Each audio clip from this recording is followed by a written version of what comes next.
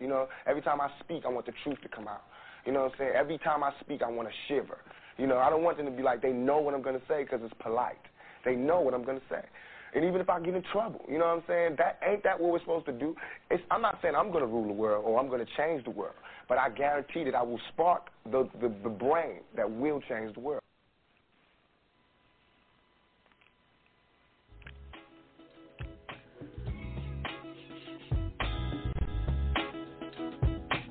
Got to have personal responsibility, political accountability, and corporate culpability. Get up, get up, get up, get up, get up, get up, get up, get up. We must eliminate poverty. I don't care what color the person or child. Get up, get up. Get up, get up, get up, get up, get up, get up. Why does a pessimist see a glass half empty, but an optimist see a glass half full? Are we locked into regressive mentality by chains unseen? If you try to fail and then succeed, which have you done?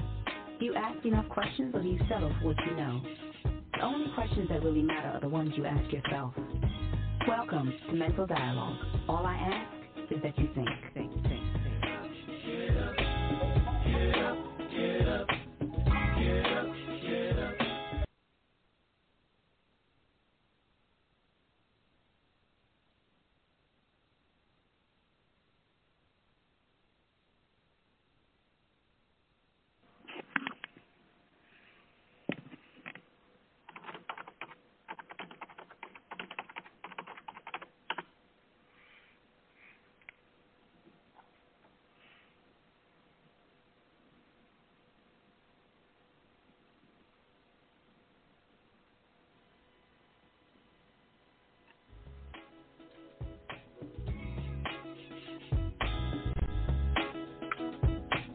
Got to have personal responsibility,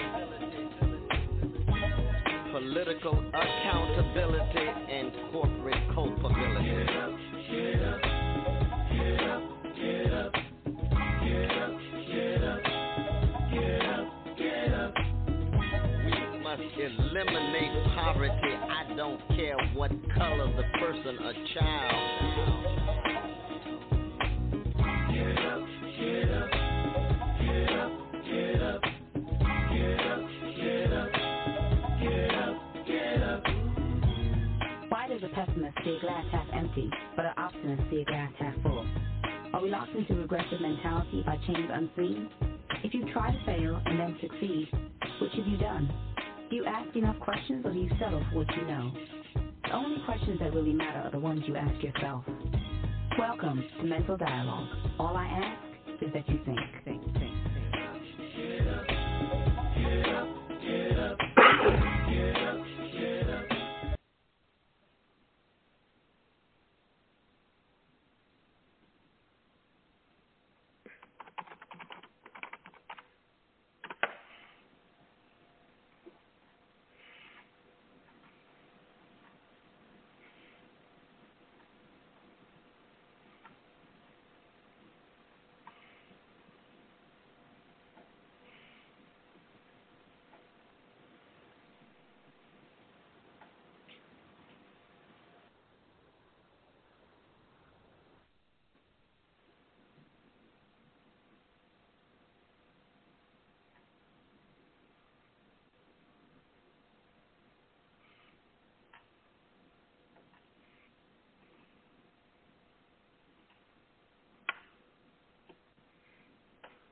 Birds flying high, you know how I feel.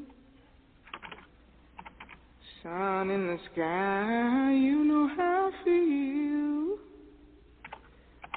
Breeze drifting on by, you know how I feel. It's a new dawn, it's a new day. It's a new life for me, yeah. It's a new dawn, it's a new day. New life for me. Ooh, ooh, ooh. And I feel.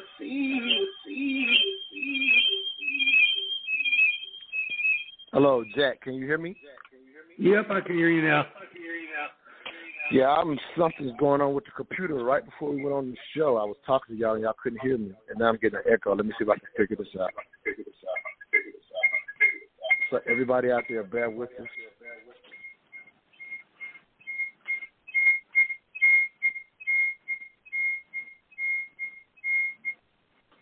Can you still hear me now? I can hear you now. All right, Sean, can you hear me? Yeah, can you hear me?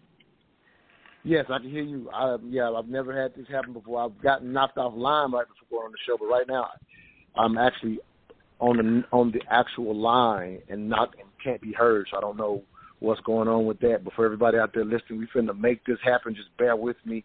I don't know if Brother Unc is called in unless he's calling from another number. Brother Unc, are you out there?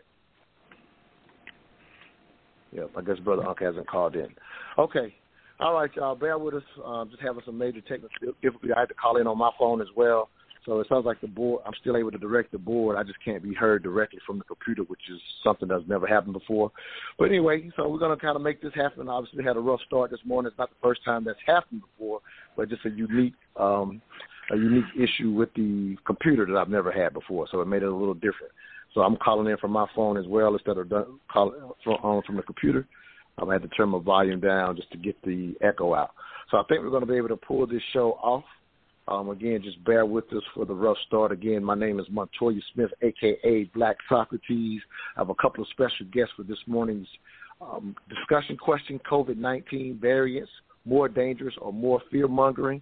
I have a returning guest, Jack Ponte, so thank you for being with us today.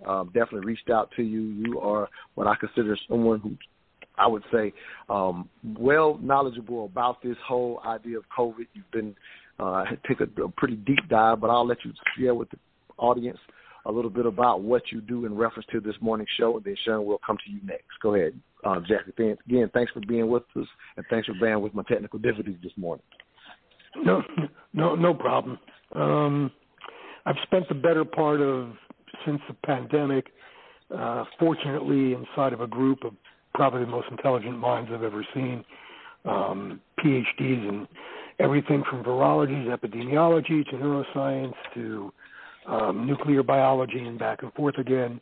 And that group has been responsible predominantly for all of the finds that have been hidden, for starting to shift the temperature back to the middle, for uncovering a lot of untruths, and for doing research that no one's ever done before. No, I love it. Sean, the first-time guest, representing the pseudo-killers, if you will. Can you give a couple thoughts in reference to your background as far as this morning's discussion? And we're going to jump right in again, getting started a little late for anybody that's just tuning in. Had a rough start this morning. We're going to make it happen, but thanks again, Sean, for being with us. No problem. Again, my name is Sean. I am a author of Current Limitations. I am a member of the Pseudo Killers, which is a research team, the Kofi Paisai research team, and the Masa Warrior Clan. My primary focus is on, I actually got a book on the said subject as well. It's coming soon. I just haven't released it yet. It's currently being edited. But that's pretty much my background. I am a primary researcher. I've been following the pandemic for the last few years, but I've actually been researching it longer than that. I had the privilege of being on a panel with a bunch of frontline doctors and epidemiologists, immunologists, and virologists, which I study from and learn the behaviors, and that's my focus. All right. Well, I appreciate that focus. We are at the point of our first break again, just kind of getting through this morning with the rough start. But we're going to go ahead and get this thing started and come back with our special guest for this morning's discussion question, COVID-19 variants, more dangerous or more fear. We're going to get into some origins. We're going to get into both of the different variants and just the different perspectives. As you can hear, we have people who are well-versed, well-studied on this issue. And if you are a long-time listener to the Mental Dialogue Talk Show, I love to, in a sense, bring people who know a little more than myself to the show so that we can do a deep dive into these discussions. And then once we get started, we will open up the phone lines. But let's go to this first break. When we come back, we are going to get hot and heavy into this morning's discussion. We'll be right back. Well, all I ask is that you think.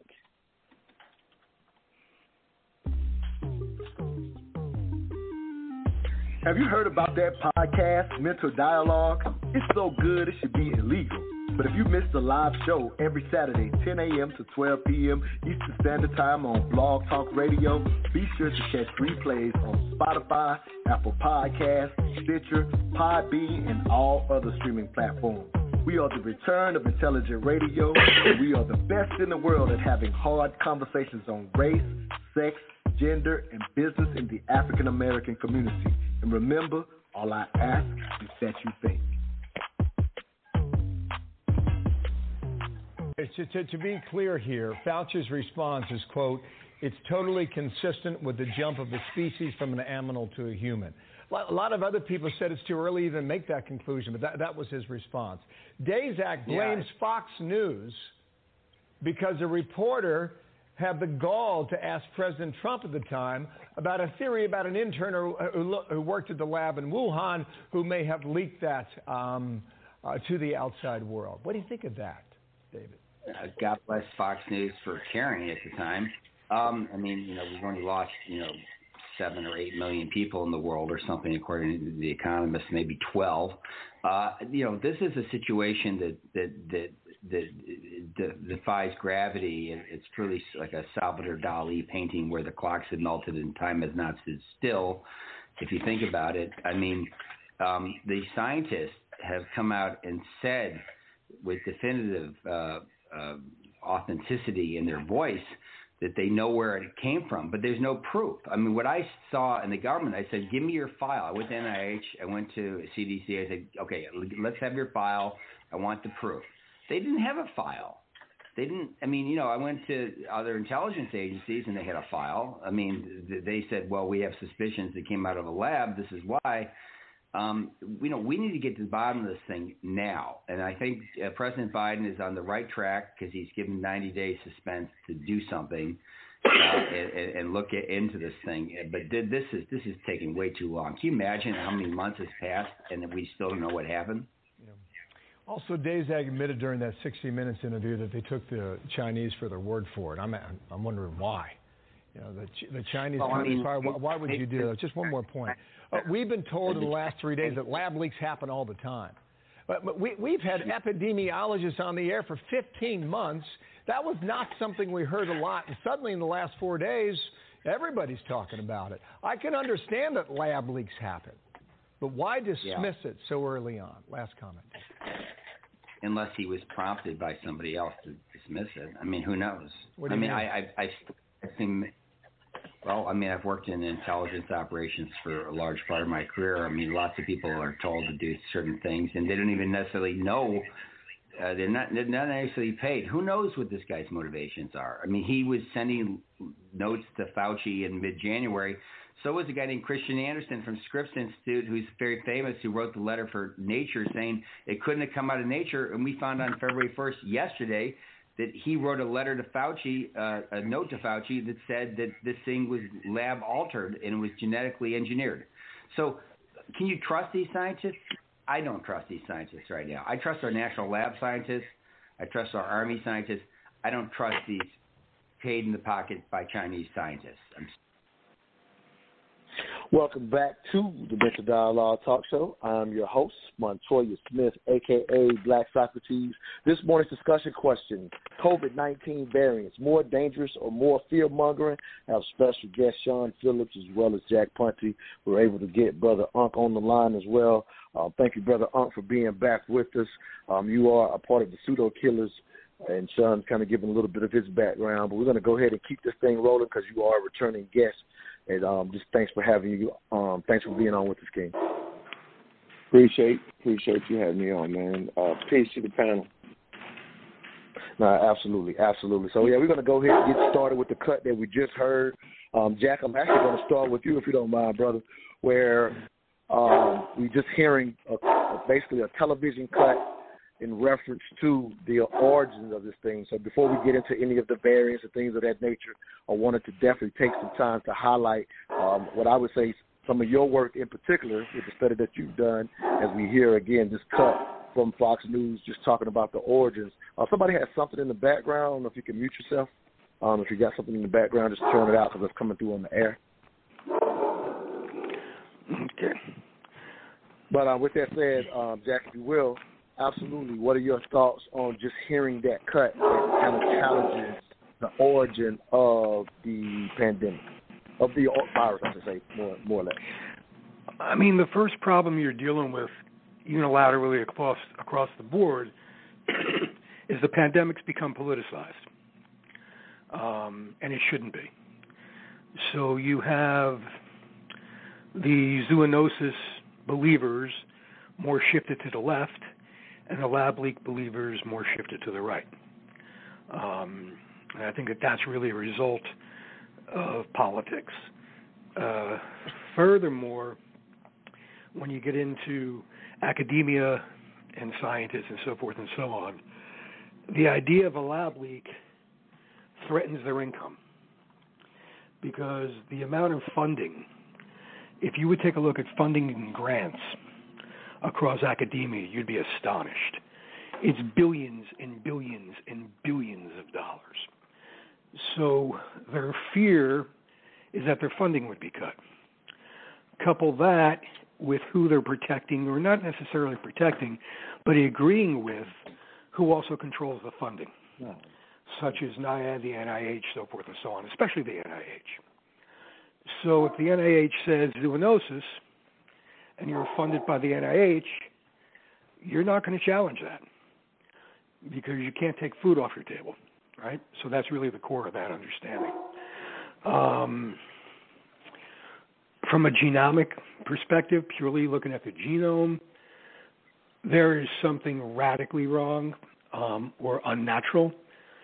They reference Christian Andersen in there, who we used to call Hans, as in the fairy tale guy, Hans Christian Andersen. And we battled him for months. And pretty much blew his hypothesis and theories to shreds because just from a primary biological standpoint, he was wrong.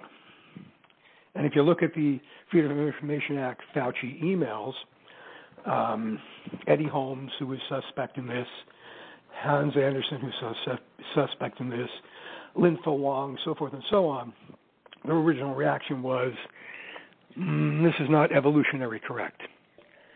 And then in a 48-hour period, they went from the evolution is fine, this is a zoonotic event. So that is a little bit of a curveball. Doesn't make a lot of sense. Purely, if this was a court of law, this thing would be won on circumstantial evidence alone. But it's not. So that becomes another issue. No, I appreciate those thoughts. Brother Ankh and Sean, from what I understand, again, y'all been following and studying this thing for a long time. The perspective, again, I've obviously talked to Jack in private, talked to you, both of you in private, and so y'all perspective is that it still at this point lines up. You know, we had a dialogue earlier this month where I was just saying kind of what you heard in the cut. If you recall, the cut said it was too early to come to that conclusion. So if you recall, when we were dialoguing, in a sense, that was my perspective at the time that they came out publicly. I think that's at the same time that Jack's referring to the 48-hour period. When it initially came out, I just said, you know, for my review of what little research I do, again, y'all do much more than I do, but I just said, how could he come out with it at this point? I don't think that is conclusive. And the one thing that I would like to say, and y'all definitely jump in at this point, I think regardless of which side you may land on this, I think we definitely need to say this up top before going any further, is that nothing is scientifically conclusive at this point. Similar to, as Jack said, in a sense, the circumstantial evidence may point one way or the other, but the scientific proof, nobody can say exactly what it is now. So I just wanted to kind of make sure I'm highlighting that. I would disagree. I would disagree with that. Okay, make a quick point that I'm going to go to. There's no scientific. Maybe I'm saying it wrong. Yeah, I'm saying it wrong. There's no scientific proof of. Yeah, go ahead. Thank you. You can go first, huh? Oh yeah, I'm welcome everybody, man. I'm hoping everybody having a great morning. So I think what needs to happen is that when we speak in terms of science and the media and politics, there needs to be a line drawn. So in the political arena and in the media, they make you seem as if it's actually two sides to the issue. They do it all the time.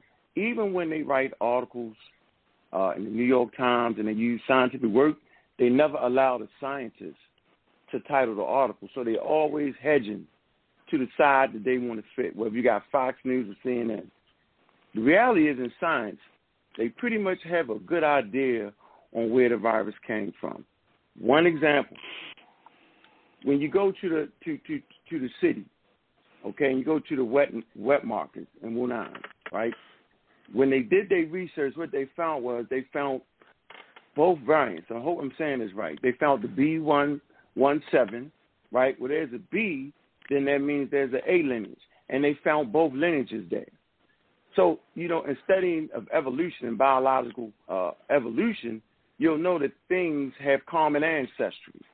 They found both of them in the Wuhan lab. Not to mention there's a river, right, that runs down that beautiful city. And they found the cases on the east side of the river. Not only did they find cases on the east side of the river, they found that the cases crossed over. Not only did they find that the cases crossed over the river, they found the cases going towards the lab. Now, if this particular pathogen came out of the lab, you wouldn't find them moving towards the lab. You would find them moving away from the lab. And you wouldn't be able to find both lineages at the wet market. Now, are we saying that somebody ran around and put both lineages in that market? Because you have other wet markets, too, where they found the lineages, too.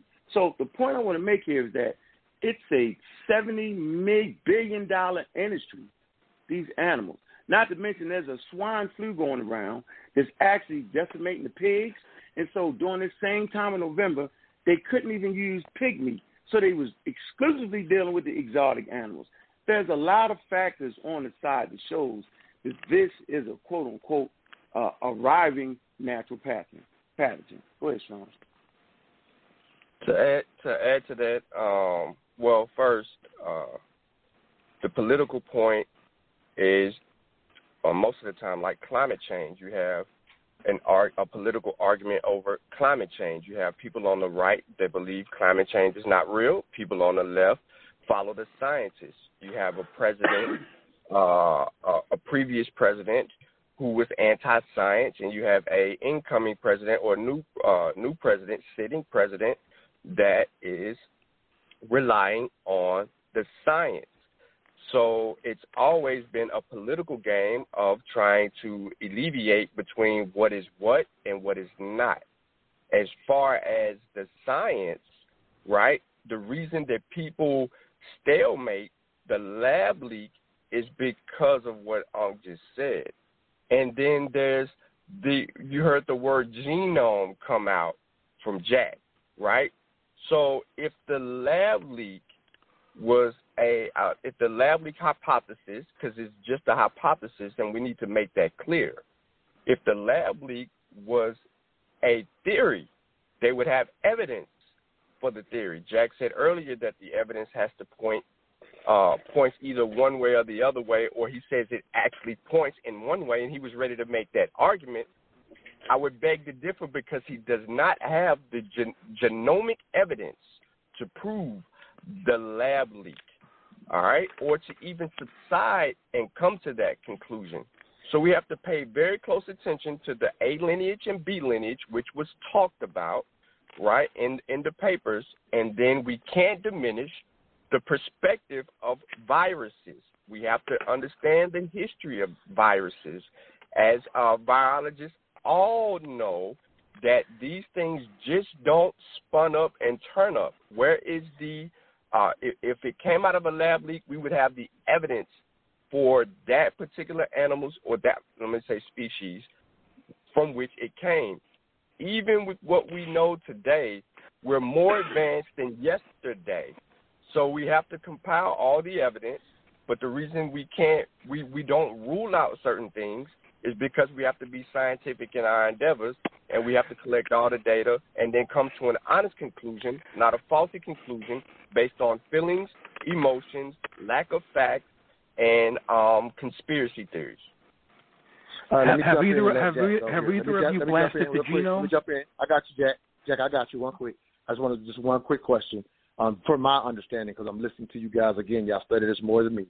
So, am I incorrect in thinking that people that are viewing this thing, that at this point, are they not both hypotheses? And I'm just asking for a simple clarity. And then, Jack, you can answer that question for me. Are both of these viewpoints not both hypotheses? Because I just kind of felt like I heard one was a hypothesis and maybe one was a theory. Are they not both hypotheses at this point based on the evidence? Is that just a layman question from me?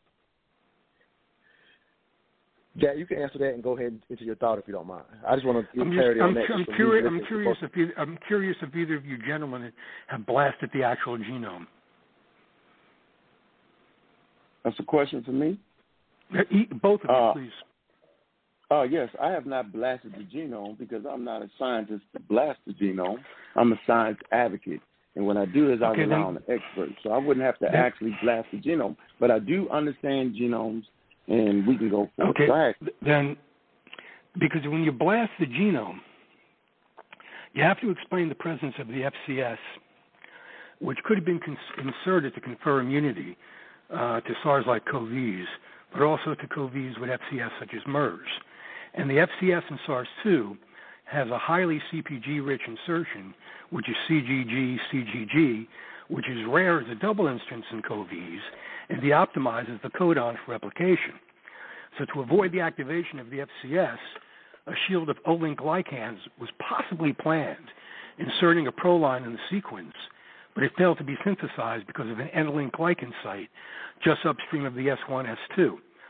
So if you can't explain why, not you, but in general, if you can't explain how there's an FCS inserted between the S1 and S2, which is not evolutionary and is not found in any SARS-CoV viruses, how do you explain that? Okay. Because that's blasting the genome. So, you're talking about scientific reality and proof. I'm looking at a blast of the genome, exactly what it looks like. GGT, GCA, GGT, ATA, so forth and so on. Because we have blasted it, and we've gotten deep into the genomics of this. This does not look natural. The FCS has been blocked, but the activity of cathepsin and the TPM-RS2 would also been hampered. So you've got you have a glycosylated S1, S2 junction. So how did that happen? That needs to be explained if this is a natural spillover event. All right. Real quick. Y'all just bear with me. I'm always going to let you jump in. Just bear with me. Yeah, I don't want to lose my thought. I'm moderating, and you're going to get to talk. You're going to get to talk. Here we go. So, and this is, again, I'm the layman here, so y'all got to work with me. Y'all understand each other better than I do, so you have to work with me. So you have to work with me when I ask. So just here it is. So I just want to make one piece of clarity. When I hear, and tell me if I'm wrong, Jack, and then y'all can go. When you say you have to be able to answer that question, if I'm understanding this again, just from reviewing you guys who do this much more than me, you're saying that question has to be answered, that has to be explained. You're saying from a scientific point, until that's explained, no one can come to a conclusion. Am I fairly understanding when you're not necessarily asking Uncle Sean that? But go ahead, bro. I think the answer to that is, unless you could explain a natural evolutionary reason for an FCS insertion at the S1, S2, it pretty much so folds a pure spillover geonotic event. Unless you can show examples on how that specifically happened, because without this FCS at the S1, S2 insertion point, we would not have COVID-19. That's what's causing this whole thing. And it doesn't present itself in any of the SARS-CoV viruses, including SARS-1. So how did that happen? So let me explain. All right, go ahead, brother. I about just needed clarity because I didn't understand what he was saying until he just explained he's it. Talking that's about the only reason I those jumped in. Sites. Go ahead, brother. Yeah, he's talking about those insertion sites. And before now, they was like, man, it would look a little funny. He's talking about the GTTs and insertion. So what they found was they actually found that in nature already. Recent evidence has shown, I think Sean's going to have the article for that, where they found out where nature already did that insertion. So why would an immunologist, if an immunologist actually inserted that in there, he would be the greatest immunologist known on planet Earth to be able to insert that in there before we ever seen it in nature. Now we've actually seen that insertion in that particular site. So, the evidence is starting to mount properly. Sean, do you actually have that article that actually talks about that insertion site? Because that's an important. Article, he said a lot of big words on it, but they found it. Go ahead, Sean. Yeah, so the spike protein sequencing of the Cambodian, Thai, and Japanese bat SARS coronaviruses provide insight into the natural evolution of the receptor binding domain, which is the RBD and S1 and S2 cleavage site. There is a specific point of reference here that allows us to know that this is a natural virus based on the RBD, the receptor binding domain. So when we forget the RBD, talk about the FCS. When we look at the science answers the question. They've already you haven't even blasted this. You know that the H2 and TMPRSS2 expression has a heparan sulfate binding. Can I speak? It's a gradient in infection of proximal. Come on, Jack. And then you can ask that question. Then you can ask that question after he finishes. Go ahead, Sean. You actually got to go to break. Right. Y'all going to have to bear with the break, and then Jeff, you'll be able to respond. Go ahead and finish, Sean. All right. One of the leading biologists in a paper printed, all right, is Robert F. Gary. Okay, he deals with the RATG13 remains, the virus with the highest overall sequence similarity to SARS-CoV-2. Now, we know this. We have found origins in bats that have a 96-97% match, right? Because you're never going to get 100% in what I just said earlier. Cambodia, Thai, Japanese bats. So we know what we're dealing with here. He's saying blast. So for people who don't understand blast, he's talking about a mechanism that helps them go ahead where they insert certain data and they run things. Now, what is faulty here is the way it's being positioned and pitched to people so that it can throw us off. What's understood Okay, let me do this, brother. I got to go to break. So, we got to go to break. Yeah, we got to go to break, and we'll let Jack respond coming out of break. For everybody out there listening, you got to let him finish, though. You got to let him finish, Montoya. So, I got to go to break, brother. You just got on the phone. Don't do this to me right now on my show, bro. I got to go to break. Do you understand that? That's not cool. All right, we're going to break. We'll be right back. All I ask is that you think. LNG Technology Services, we are your industry leader in aircraft and heavy equipment repair services. In commercial business for over 15 years, LNG technicians have over 150 years of equipment-specific knowledge and are known industry-wide for returning worn-out, broken, and overused ground support equipment back to the user in working better than new conditions. For a service job done right at a value unparalleled in the industry, contact LNG Technology Services at 478-781-4860. Again, for a service job done right, that number is 478-781-4860. LNG Technology is a Mental Dialogue Gold member and proud sponsor of the Mental Dialogue community.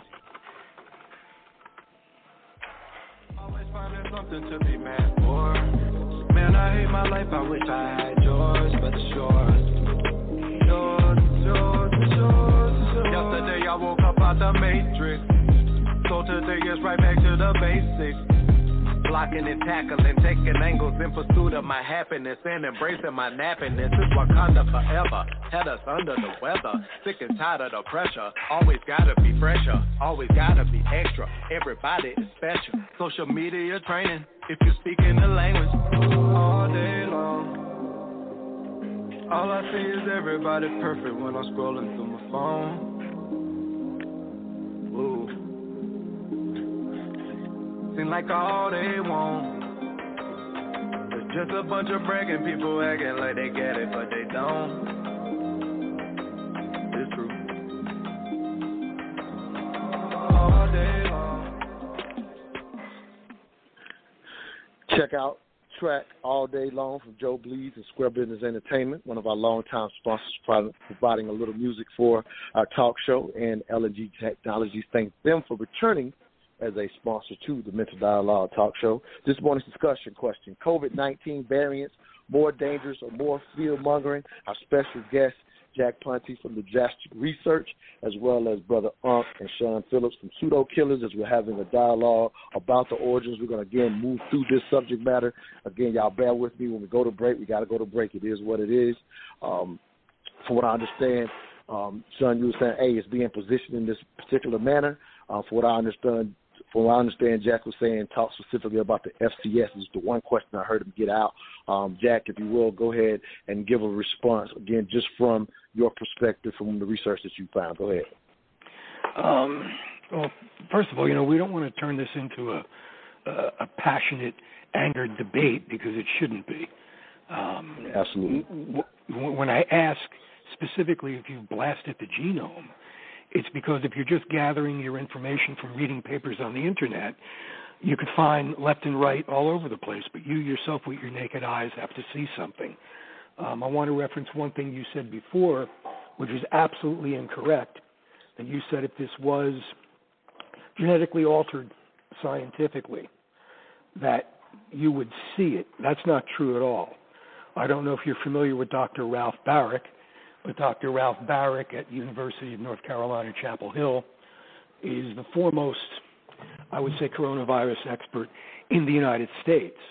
In fact, Dr. Barrick and his lab is the sister lab to Wuhan University, and he actually taught Xi Jinping.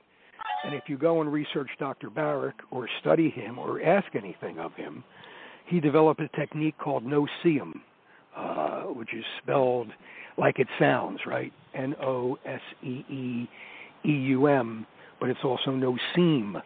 And he's developed the ability to genetically splice and engineer any genome without leaving any trace at all of scientific intervention. So the argument of you would see it is 1,000% wrong, and that's 1,000% wrong, proved by Dr. Barrick himself, who invented the technique. And I think the biggest problem here is the politicizing of this, of if Trump never said China, I don't think we'd be as anti-lab leak as we are. The other misconception here is, what is a lab leak? Does a lab leak necessarily mean it was genetically altered? No, it doesn't mean that. A sample could have leaked from a lab. A sample that was potentially a spillover could have leaked from the lab. That's quite possible. If you want to get into a debate about Dr. Gary, we can, but it's going to turn into a purely scientific debate.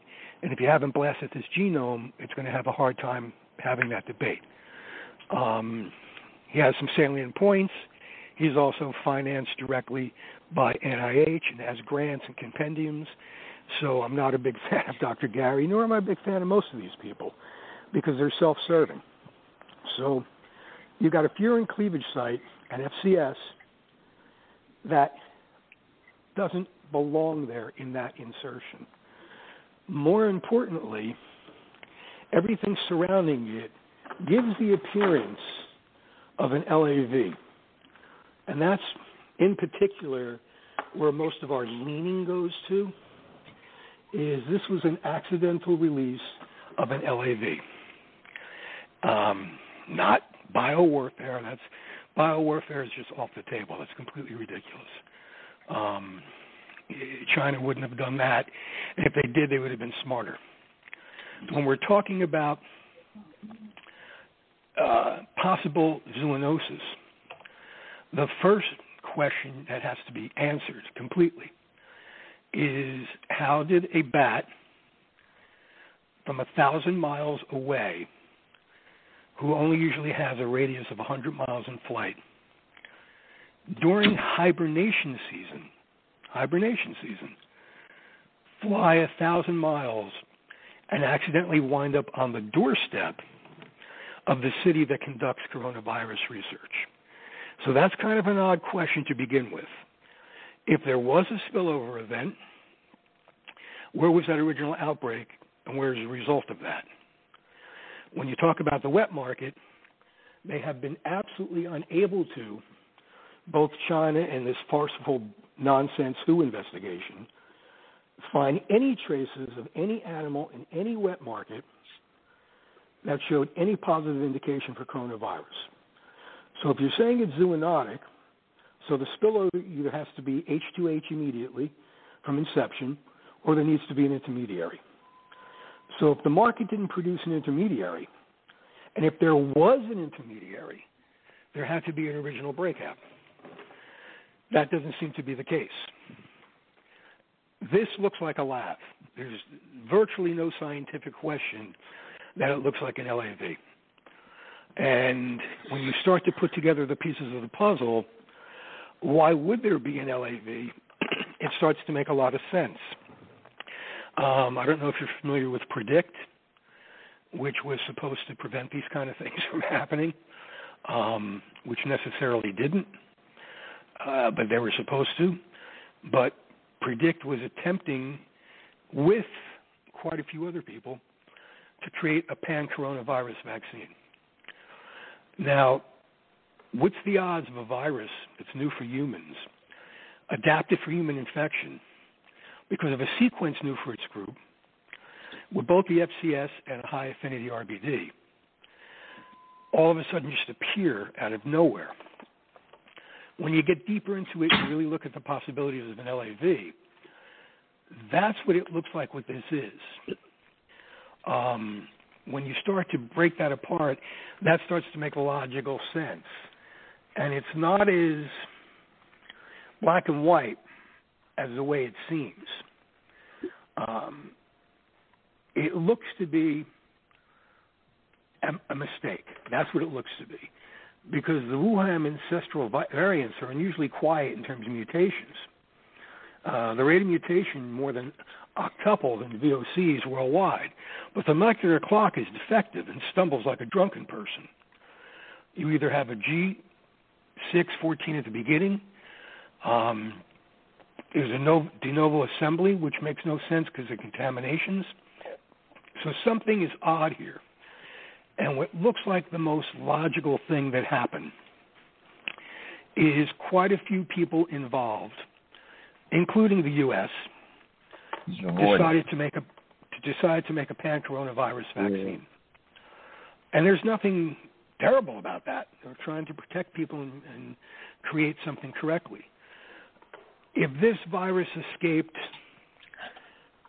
or the vaccine escaped, before attenuation was completed, that's probably the best explanation of what happened. And purely from a genomic thank you for that perspective. I want to let pseudo killers get in at this point because we got to go to another break, and I want the second hour to get into the variants. Yeah. I'm gonna definitely let y'all jump in. Again, we're at the break, so y'all will have this point coming out of this break. I think we heard a lot from that perspective. So yeah, any response to what you heard, we'll get this dialogue out, and then we're gonna move into these variants after y'all give y'all response. So thank y'all for your patience. Again, we are up against the break. We're just trying to have a dialogue, not a debate here, so appreciate y'all, and y'all will get y'all response coming out of the break. For anybody out there listening, if you do have any questions for our esteemed research teams, you can get in on this discussion this morning, especially as we move into the variants. The number to get in is 646-787-1691. Again, that's 646-787-1691. We'll be right back. All I ask is that you think.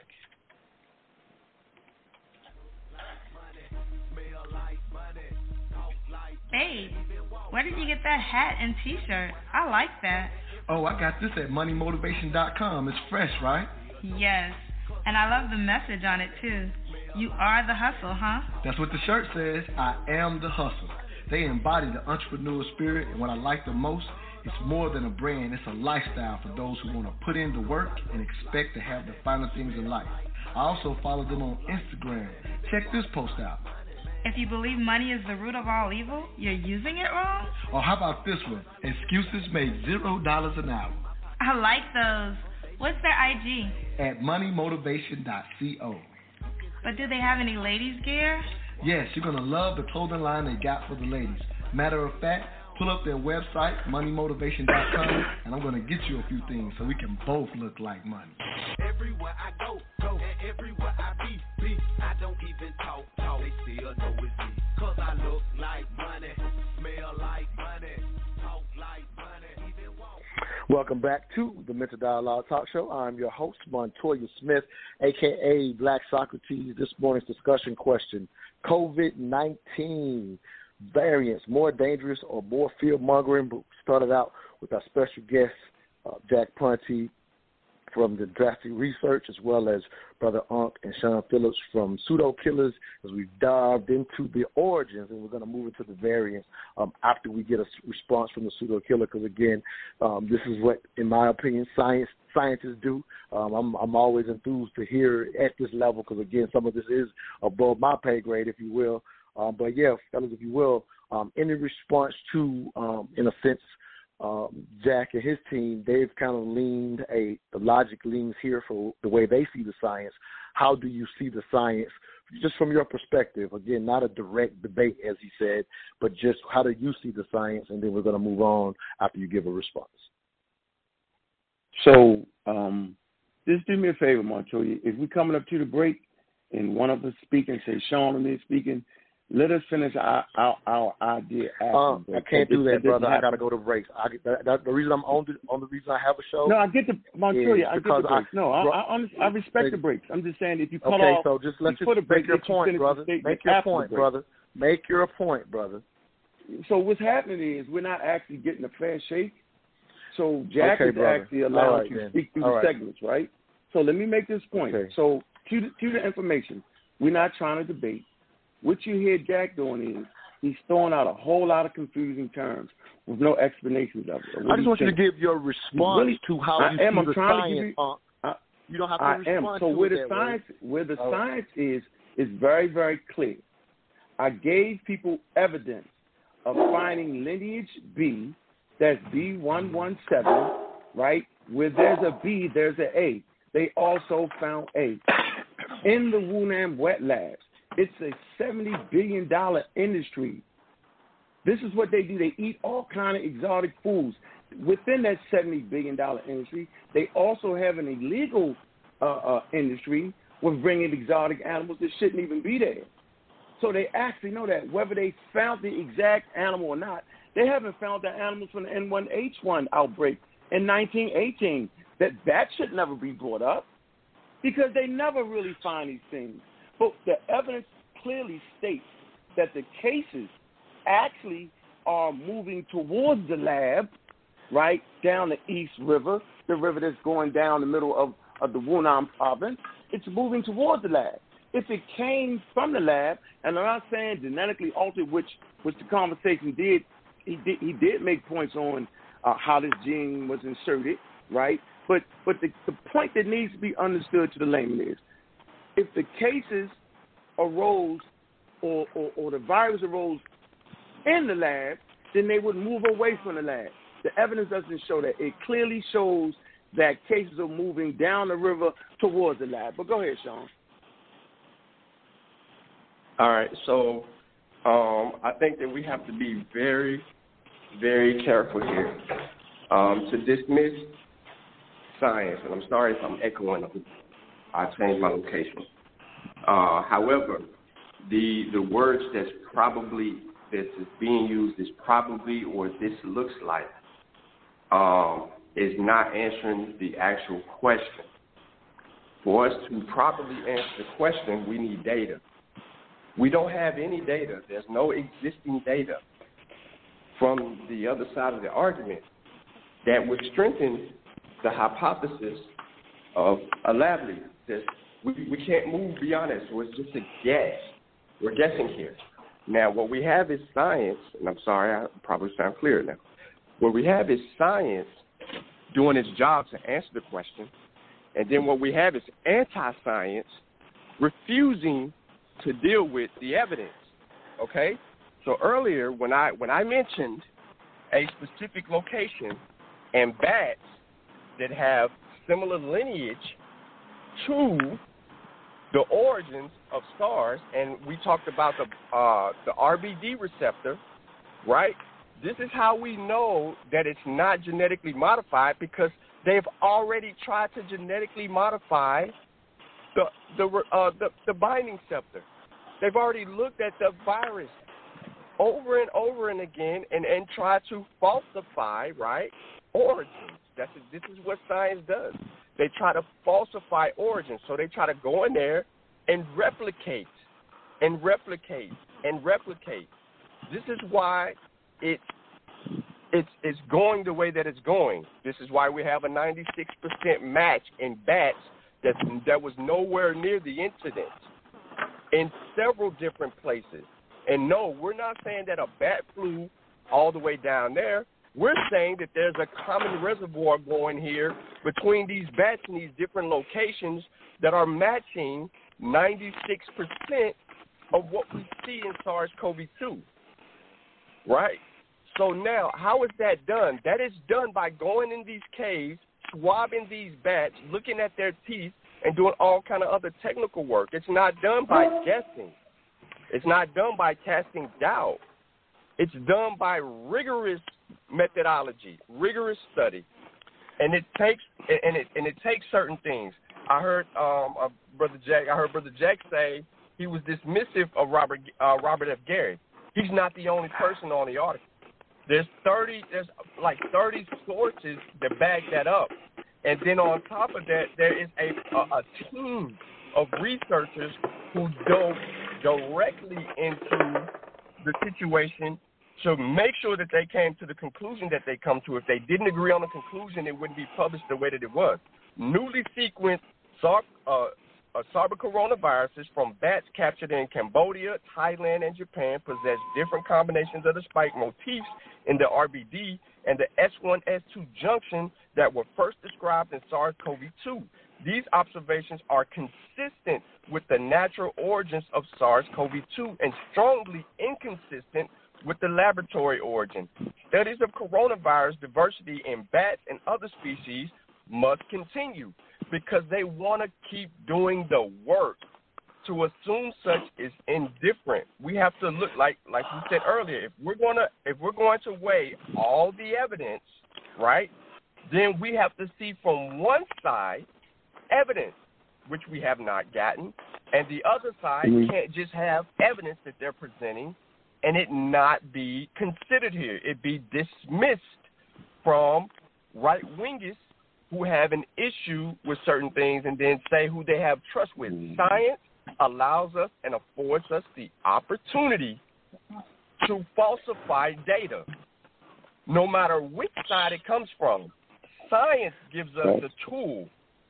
So in order for us to come to an honest conclusion, we can't just be upper dismissive because of personalities or because we don't like certain things. I'm not dismissing anything that Brother Jack says. What I am specifically saying is if we're going, like he said, if we're going to have a scientific discussion and so forth, then if that's the word of choice, then you can't dismiss the work that has been done and put forth without falsifying. So asking us if we Sean, let me put this source in there, Sean. Put this source in real quick for the conversation. So we don't just have conversation without sources. We want the journal Nature Medicine, and it says, our analysis clearly show the SARS-CoV-2 is not a laboratory construct or a purposely manipulated virus. The title of that article in Nature Medicine is the proximal origin of SARS-CoV-2. And I think you got about 10 or 15 sources over there. So at this point, so the audience can clearly understand what's going on, we got to start presenting our sources so that the people can actually go back and read these free, because the sources are free now in these prestigious journals, which are very, very valuable in producing proper science and proper methodology. So once again, the proximal origin of SARS-CoV-2 is a very, very easy read, and it will help y'all understand the conversation we was having today. When you keep referring to 96%, we're getting to the top of the hour. We're about to get to the top of the hour. And so what I wanted to share and show, here's what I'm actually looking to show, and I appreciate you guys for bringing this level of discussion to the Mental Dialogue Talk Show. Y'all discussion sounds very different than anything we're seeing on TV. And for me, this was just an opportunity for our audience to hear people who take very scientific approaches and how they might come to very different conclusions without, in a sense, in my opinion, the way I'm hearing this thing is without the lean of how it sounds when it's politicized. One piece of clarity, I just have a question, if I could jump in for a minute. Go ahead, Jack. Okay, go ahead. If you keep referring to a 96% nucleotide match, are you referring to RATG 13 or 4991? I think that might be for you, Sean. I think you were the one that made that reference. All right. So when we're talking about, all right. So are you referring to RATG 13 or 4991? Which one? Okay. First, you're not going to have 100% match, so it can't be a specific one. No. Yes, it is. No, listen, all the papers are giving a 96 to 97% match, but I'm asking you in your presentation, are you referring to RATG 13 or 4991? No, you're not. I'm answering your question because let him answer it the way he's going to answer it. You have several coronaviruses, beta coronaviruses, and alpha coronaviruses that people are unaware of. I am answering your question, okay? And I'm telling you the origins when they are doing this, and this is basically going off sequencing, right? Because that's what we're talking about, sequencing. It's proof that these bats carry. Now, that's what our study says, because the study has been strengthened, even with a recent study on the 411 bats. Listen, I just asked you, are you referring to at 96% RATG 13? Yes, it does, or 4991? They have evidence for both. They have evidence for both. I can answer that, Sean. First of all, let the audience state for the record, no one would actually throw out the coordinates, because I can throw out Y442 or L472 or 79. These are coordinates based for the SARS.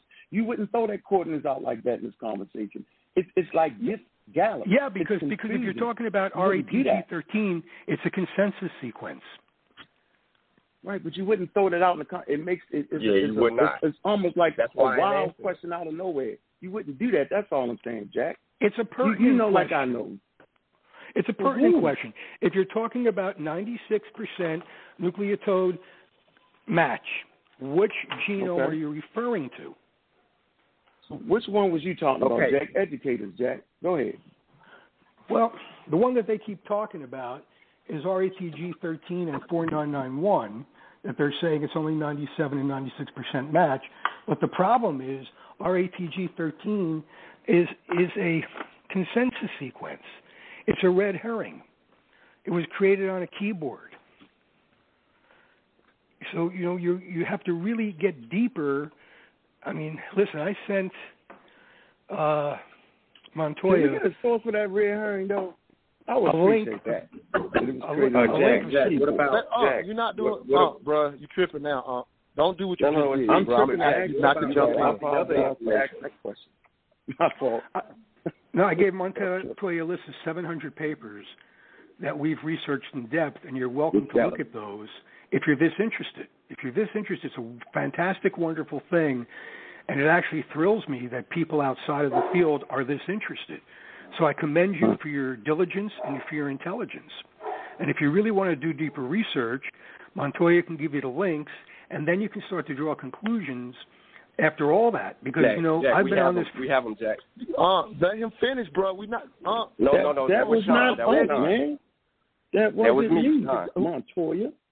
Because we, and there's 27 of us, that are some of the most skilled scientists in the world, including Dr. Luigi Warren, who without him there would be no vaccines. We're not 100% conclusive on what happened. So you can't draw a conclusion under any circumstances. There's I don't know if you're familiar with the whole thing that happened in Yunnan back in 2013, which leads credence to. Let me go to break, and you can give that example coming out of break, and then we got to move on to the variants. Sure. Again, appreciate what we're doing, but I got to go to break. All right? Mm-hmm. We'll be right back. You're listening to the Mental Dialogue Talk Show, where all I ask is that you think.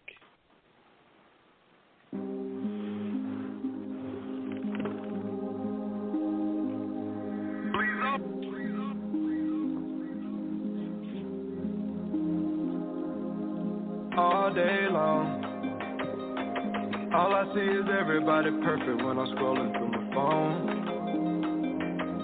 Ooh. Seem like all they want is just a bunch of bragging people acting like they get it, but they don't. It's true. What am I supposed to do? I feel like I'm overdue. Worked a couple lifetimes. I feel like I'm overdue. Feel like I got more to do. I know I ain't done yet. Handle what you supposed to do. Gotta teach my son. It's a blessing in the sunrise. Wake up and return that. I just hope that you can learn that before the sun sets. Cause when the morning comes, the world gon' keep going on.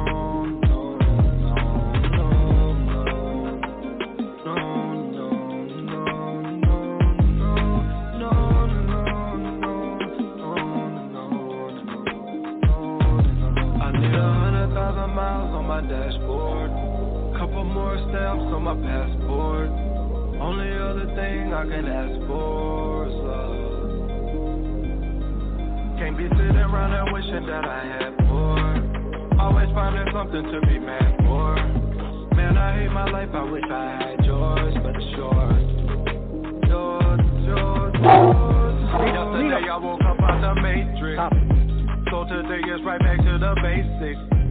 Blocking and tackling, taking angles in pursuit of my happiness and embracing my nappiness. It's Wakanda forever, had us under the weather. Sick and tired of the pressure, always gotta be fresher, always gotta be extra. Everybody is special. Social media training, if you speak in the language. All day long, all I see is everybody perfect when I'm scrolling through my phone. Ooh. Like all they want. Hey, look, hurry up, man. It's just a bunch of bragging people acting like they get it, but they don't. It's true. All day long.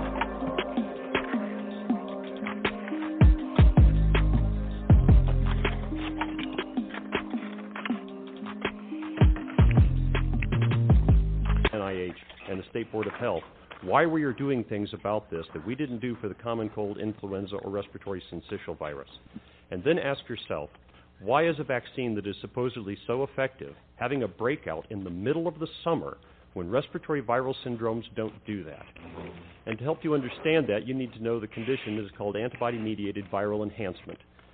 That is a condition done when vaccines work wrong, as they did in every coronavirus study done in animals on coronaviruses after the SARS outbreak, and done in respiratory syncytial virus, where a vaccine used in a vulnerable individual, done the wrong way, which cannot be done right for a respiratory virus, which has a very low pathogenicity rate, causes the immune system to actually fight the virus wrong and let the virus become worse than it would with native infection.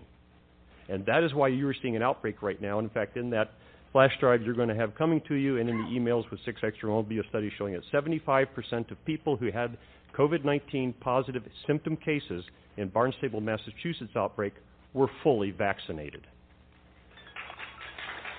Therefore, there is no reason for treating any person vaccinated any differently than any person unvaccinated. You should also know that no vaccine, even the ones I support and would give to myself and my children, ever stops infection. In 2014, there was outbreak of mumps in the National Hockey League. The only people who came down with symptoms were the people who were unvaccinated or unknown vaccine status. Boy, that sounds like a great argument for vaccines. But a question that you should ask yourself, knowing that half of the people who came down with symptomatic disease had no contact with an unvaccinated or unknown vaccine status individual, where did they get the disease? And the answer was from the vaccinated individuals. No vaccine prevents you from getting infection. You get infected, you shed pathogen. This is especially true of viral respiratory pathogens. You just don't get symptomatic from it. So you cannot stop spread. You cannot make these numbers that you've planned on get better by doing any of the things you're doing, because that is the nature of viral respiratory pathogens. And you can't prevent it with a vaccine because they don't do the very thing you're wanting them to do. And you will be chasing this the remainder of your life until you recognize that the Center for Disease Control and the Indiana State Board of Health are giving you very bad scientific guidance. And instead, read the articles that are going to come on the email and are on this flash drive, and listen to the people in this audience here tonight who actually have recognized the advice they are getting from the CDC and the NIH is counterfactual. And that's why you're still fighting this with this vaccine that supposedly was going to make all of this go away, but has suddenly managed to make an outbreak of COVID-19 develop in the middle of the summer when vitamin D levels are at their highest. By the way, the other thing that would be necessary, any vaccine restriction to be considered, is if there were no other treatment available. And I can tell you, having treated over 15 COVID-19 patients, that between active loading with vitamin D, ivermectin, and zinc, that there is not a single person who has come anywhere near the hospital. And we already have studies that show that if you achieve a 25-hydroxyvitamin D level greater than 55, your risk of COVID-19 death will drop down to 1/4 of the population average for the United States. And there are Welcome back to the Mental Dialogue Talk Show. I'm your host, Montoya Smith, a.k.a. Black Socrates. This morning's discussion question, COVID-19 variants, more dangerous or more fear-mongering? As we have special guests, Jack Ponte from Dress Research, as well as Brother Unc and Sean Phillips from Pseudo Killers. Fellas, I'm going to let y'all know we are completely moving on from the origin conversation because, again, we've promoted getting into the variants, and I wanted to start with this video that went very viral from this Dr. Stock, I think I'm saying his name correctly. Brother Unc, I'll actually start with you. I wanted to get in your opinion of what you just heard. I think I'll basically send it to y'all, and so y'all are, in a sense, prepared for this. But I want to hear what you, because, again, what we've established in this last hour is the degree of science that both of y'all do, whether you're obviously on, in a sense, different sides of the origin theory, hypothesis, whatever you want to call it. I'm just saying that simply from a layman's standpoint. I don't understand it to the degree that any of you do, and I don't claim to. Again, I just wanted my audience to be how scientists go back and forth, or science enthusiasts, if you will, go back and forth, versus how we go back and forth when we're trying to understand this thing. But this video went viral because a lot of people are saying, hey, what about this? So when you see that video or heard that video, what do you have to say about that, Brother Unc? I'm sorry, let me bring you back live. Just need a quick reminder to let y'all know we are live during the breaks. All right, go ahead, Brother. Sorry about that. Oh, yeah, appreciate you, Montoya. First of all, the guy's not a doctor, actually. He deals with functional medicine. It's one of those sidebar things. So he's not an epidemiologist or a virologist, right? He plays to the crowd. He's using a whole lot of intelligent words and make you think you know what he's talking about. But once you actually slow the conversation down, let me give you a quick on exactly who he is. Hold on. So we always use, science-based medicine. So watch this. Functional medicine, because he talked about functional medicine. The ultimate misnomer in the world of integrative medicine. Okay, functional medicine, it sounds so scientific and reasonable, right? It's anything but. In fact, functional medicine combines the worst features of conventional medicine with the hip-keeping of quackery. So basically, the guy that was speaking, the layman wouldn't know it. He would be considered quack in the medical field. Why? Because he's not bringing science-based medicine, right? He actually denies vaccines, right? He denies a lot of information that is sound, right? Like the origins of viruses. We know what viruses do to humanity. Sean spoke of we can pretty much guess. Remember, science is predictive. So science can predict where the next outbreak will come from based off of the history of viruses. So this guy here makes a lot of assertions. He's really overwhelming for people who don't understand the subject. And I think you speak to this all the time, Montoya. You talk about confirmation bias and the mentality behind that. Like, what's the mental behind that? So he actually speaks to those who are not educated in said subjects, right? And he fills in the gap for you when you already want to believe something else. He's the perfect one for that. But go ahead, Sean, because we actually did a show on this guy. But go ahead, Sean. I'm sorry. I'm bringing y'all back live. Sorry about that. Just bear with me. All right, Sean, I got you in a second. Just get again, your thoughts on it. I want to get Jack's thoughts on this video as well. All right, Sean, you're live now. Go ahead, brother. All right. Thank you. All right. So he states that respiratory viruses wait for, he states that the respiratory viruses wait for the immune system to get sick in the winter, which is baseless. The seasonality of respiratory viruses has always been complex and depending on a whole bunch of factors. So, we really don't have, it doesn't have anything to do with direct immunity. So, there's examples of that, like the cold. People gather indoors during the winter time, right? You're condensed in, people around, germs can flow and pass more rapidly because you're in a building. So it's things like that. For him to come out and say or try to create the seasonality of something was disingenuous because it doesn't give it context. And then what he was referring to or alluding to is something that wasn't played in the video clip where he tries to play the vitamin D game. He's setting the stage.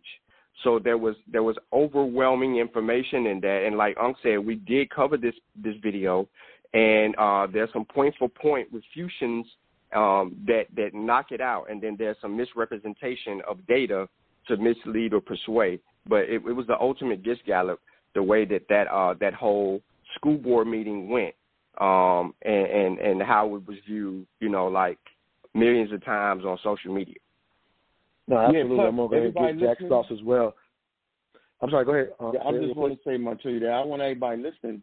So if you look at a school board meeting, that information doesn't necessarily apply to your particular region and your school board. I just want y'all to know that. No, makes sense. Yeah, and the one thing I just happened to glance at it again. I rely on you guys because I know y'all know more information than I do. But even the seasonal idea of him saying there's an outbreak in the summer, the one little thing I found was, in a sense, for as long as I guess COVID has been here, those numbers would be similar last summer prior to the vaccine. So he kind of made reference to it being because of the vaccine. But I guess the way I understand it, those numbers would look the same if you were to make that comparison. Not saying I'm right. I'm just glancing, saw some, another doctor kind of explaining that. Let me get Brother Jack back in here. Jack, your thoughts on that video as well? I mean, again, a little knowledge is very, very dangerous with anyone at any time. And he pretty much so exemplifies a little knowledge. What he was trying to say, I don't even know if he was trying to say it, but what he was trying to allude to, there's a different way of putting it together than he did. But again, you still got people out there, or the majority of people who think they actually took a vaccine against COVID-19 when they didn't, because it's not an attenuated vaccine. So miscommunication and not understanding things are part and parcel with the way the world works today and the Internet works today. He attempted to make salient points. He failed, but the direction he was going in bears merit to research correctly. So let me ask you this, just from my understanding. I think you just made the statement that of a particular type of vaccine. So I don't quite understand that in me as a layman. Well, so if you can explain that, and then I want to hear. I think the government did a really, really bad job of explaining to the people what this vaccine actually is. An attenuated vaccine is like measles, mumps, polio, so forth and so on, where they take the actual virus, and it's a dead version of the virus, so it doesn't give you the disease, but it creates antibodies around the entire virus. This vaccine, any of them, including Vector in Russia, these are not attenuated vaccines. All these vaccines are doing is attempting to make your body recognize the spike protein in the hope that it will reject the spike protein. So you're not vaccinated against COVID-19 coronavirus or SARS-CoV-2. You're vaccinated against the spike protein of the genome of SARS-CoV-2. And I think that created a massive sense of false security for people at large. And the reason why this thing spread so pandemically that it did is because you are the most infectious before you yourself have symptoms. So you're infecting all kinds of people before you even have one symptom. So what happened with this is and they shouldn't have rolled it out the way they did, but that's another discussion, because it's creating selection pressure. But this is not an attenuated vaccine. And yes, science proves that. Just study it. It's not an attenuated vaccine. This is a vaccine against a spike protein. All right, Unc and Sean, either one of you. Again, when you hear that perspective, again, this is trying to help people like myself understand that difference. Because here's something that I said. I don't know if it directly relates, but I just like to to share it from my thoughts. So when I try to do so y'all seen it. I've done videos just trying to kind of keep people abreast. Again, not on y'all. Yeah, thank you. Not necessarily on y'all level, if you will. So now I understand what he means by the attenuated vaccine per se, right? One thing that I said on one video was I didn't think that the CDC did a good job of explaining exactly how the vaccine would work. I've said that. I didn't know to use those terms, and I don't know that even in me saying that would have meant exactly what Jack is saying, if that makes sense. Because, again, I'm not familiar. I mean, I've heard the term attenuated vaccine, but to explain it to people, I would stay away from that. So I just wonder if I'm wondering, because I think you've seen the video, when I was saying that I don't think the CDC did a good job of explaining how these vaccines would work. Does it sound similar to what I'm hearing Jack explain, in a sense, in my opinion, more scientifically, or you feel different about that? Go ahead. I feel completely. First of all, he's right when he says it's not an attenuated vaccine. An attenuated vaccine is the second generation vaccine. You also have first generation vaccine, but now we're in the third generation vaccine. Each vaccine uses a different platform, so you would never say that the Wright brothers didn't have a plane just because it wasn't a jet plane. Because a jet plane is a plane, and the plane that the Wright brothers flew was a plane. So this is a vaccine because vaccines primarily do what? They stimulate an immune response. Jack talked about the ACE2 protein, right? He talked about the receptors, right? The thing they call it a crown, crown. That it looks like a crown, right?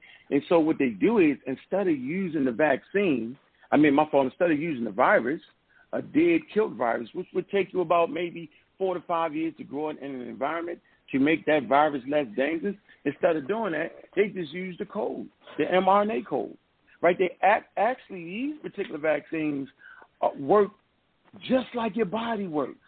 So vaccines stimulate the immune system. The mRNA vaccine does the exact same thing. It causes an immune response from your body. The code goes into the cell, right? And maybe Sean can get into that. It causes your body to think that, wait a minute, this spike protein is here. It's dangerous. And your body produces antibodies off that. The same way the attenuated vaccines did, second generation, and the same way the first generation vaccine did it. They're trying to cause an immune response, right? Make your body think that the actual virus is here. So when you run across the real virus, you already have protection for it. This is science. This is the next generation. So when I hear this conversation, I'll be wondering, like, I remember early on when the settlers came to the United States and they literally walked or had a horse and wagon and went from California to New York, or from New York to California. I remember that. This is before the railroad was built. And then after the railroad was built, people will argue, well, the railroad is dangerous.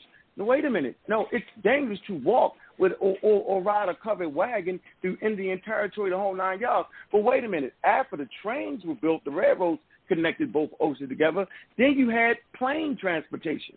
So now that's like saying plane transportation that only takes you 3 hours from New York or from Baltimore or to Atlanta to California is dangerous, or it's not a mode of transportation because we used to walk or ride covered wagons.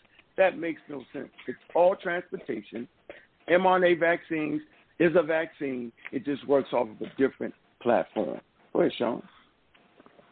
To add to that, that was a beautiful explanation of how the evolutionary process takes place, how our brains evolve to come up with faster ways to figure out solutions.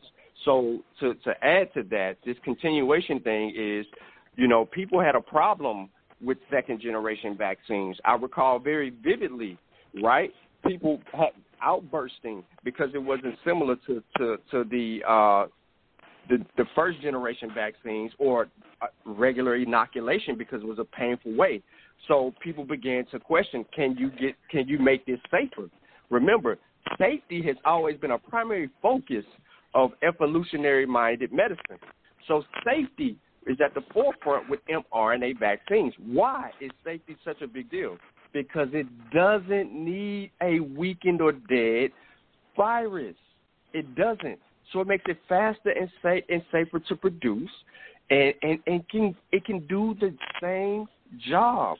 Now, do people want a weakened strand of this in them? No. Why? Because the efficacy is heavily reduced. We have this example in some of those vaccines that's coming out of China, right? Where you have like barely 50% efficacy regarding those second generation vaccines. So the technology is sound to do its specific job and serve its purpose for the people. Now, like you used the example of travel, Unc, right? You remember once upon a time, people used to cook on cast iron pots. Then it went to cast iron stoves. Then it went to electric, the evolution of electric stove. It's the same process at some point. Now people using microwaves to do certain things and those analogies. Yeah, I love those analogies. Those analogies make a lot of sense. So here's one quick question for me, and then I want to move on to something else. So a quick question for me, Jack, when you say, hey, it didn't do a good job of explaining what type of vaccines these were to the public, if you will. Obviously, you understood it, but these brothers clearly understood it. But for us, in a sense, as the public, saying, hey, this is as I'm hearing these brothers say, maybe a third-generation vaccine, if you will. So what would you have liked to have been in the explanation that you think would have helped us from a public standpoint, understanding that difference? Is there something that you would have liked for them to have explained that would have helped us? Maybe it's kind of a curious question that I have. Well, I think that the public, by and large, thought that it was a magical moment of I'm vaccinated, life is good, let me go to a bar with 10,000 people in it and party the night away. We've clearly seen that's not the case. We've clearly seen a massive amount of breakthrough, especially in Israel right now, where the efficacy has dropped to about 22%. We've seen that it's not working the way they hoped it would. And, if you really want to debate this, I might be able to call in Dr. Warren, who actually invented the mRNA protocol that the vaccines are based on, and he co-holds the patent to Moderna. So nobody understands it the way that he does. It's not the magical elixir. I think that... Yeah, I understand that. I guess if you will, I think easing restrictions so rapidly was wrong. I think introducing it at the height of a pandemic was wrong, because you're going to create selection pressure, which is the biggest problem. I think people should have said, here's a vaccine. Actually, it should have been rolled out in the fall, not the summer. But you had, two competing problems, right? Trump wanted to be a hero, and Biden wanted to be a hero.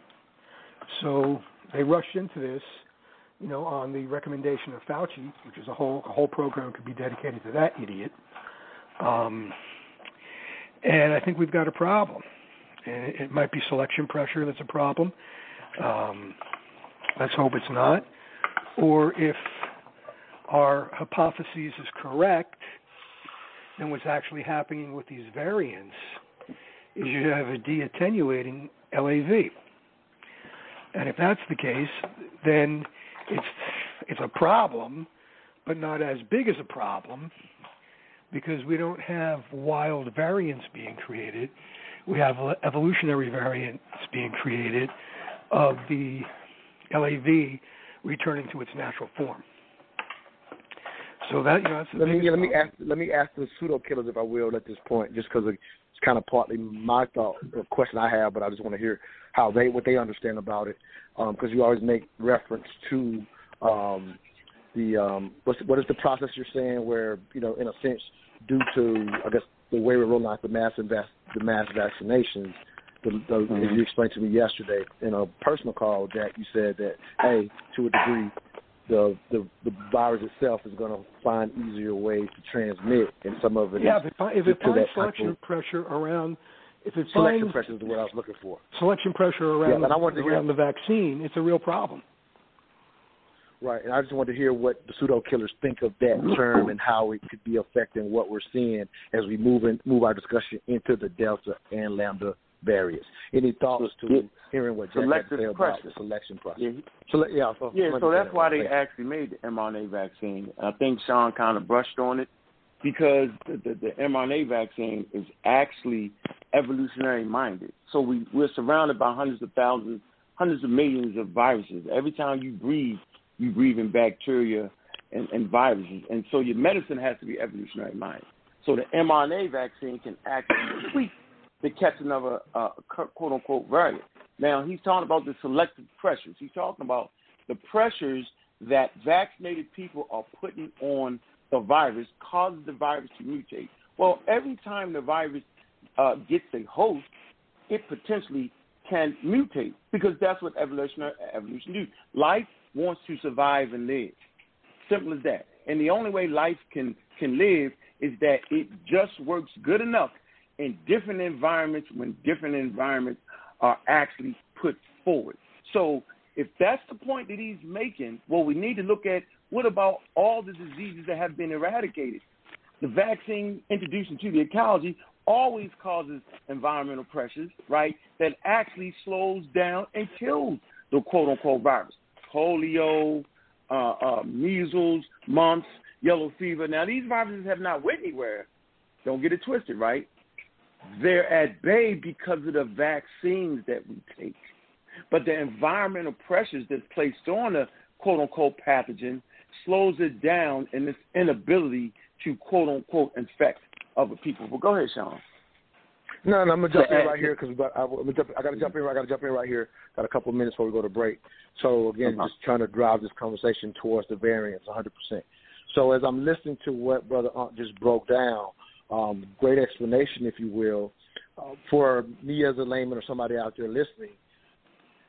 Then the question becomes, and it's just a curious question. Again, I don't claim to understand it the way you do, so just take it from someone who doesn't understand this. The question becomes, after hearing you, Unc, is, well, based on what you just said, why do we get, for example, the Delta variant that acts different?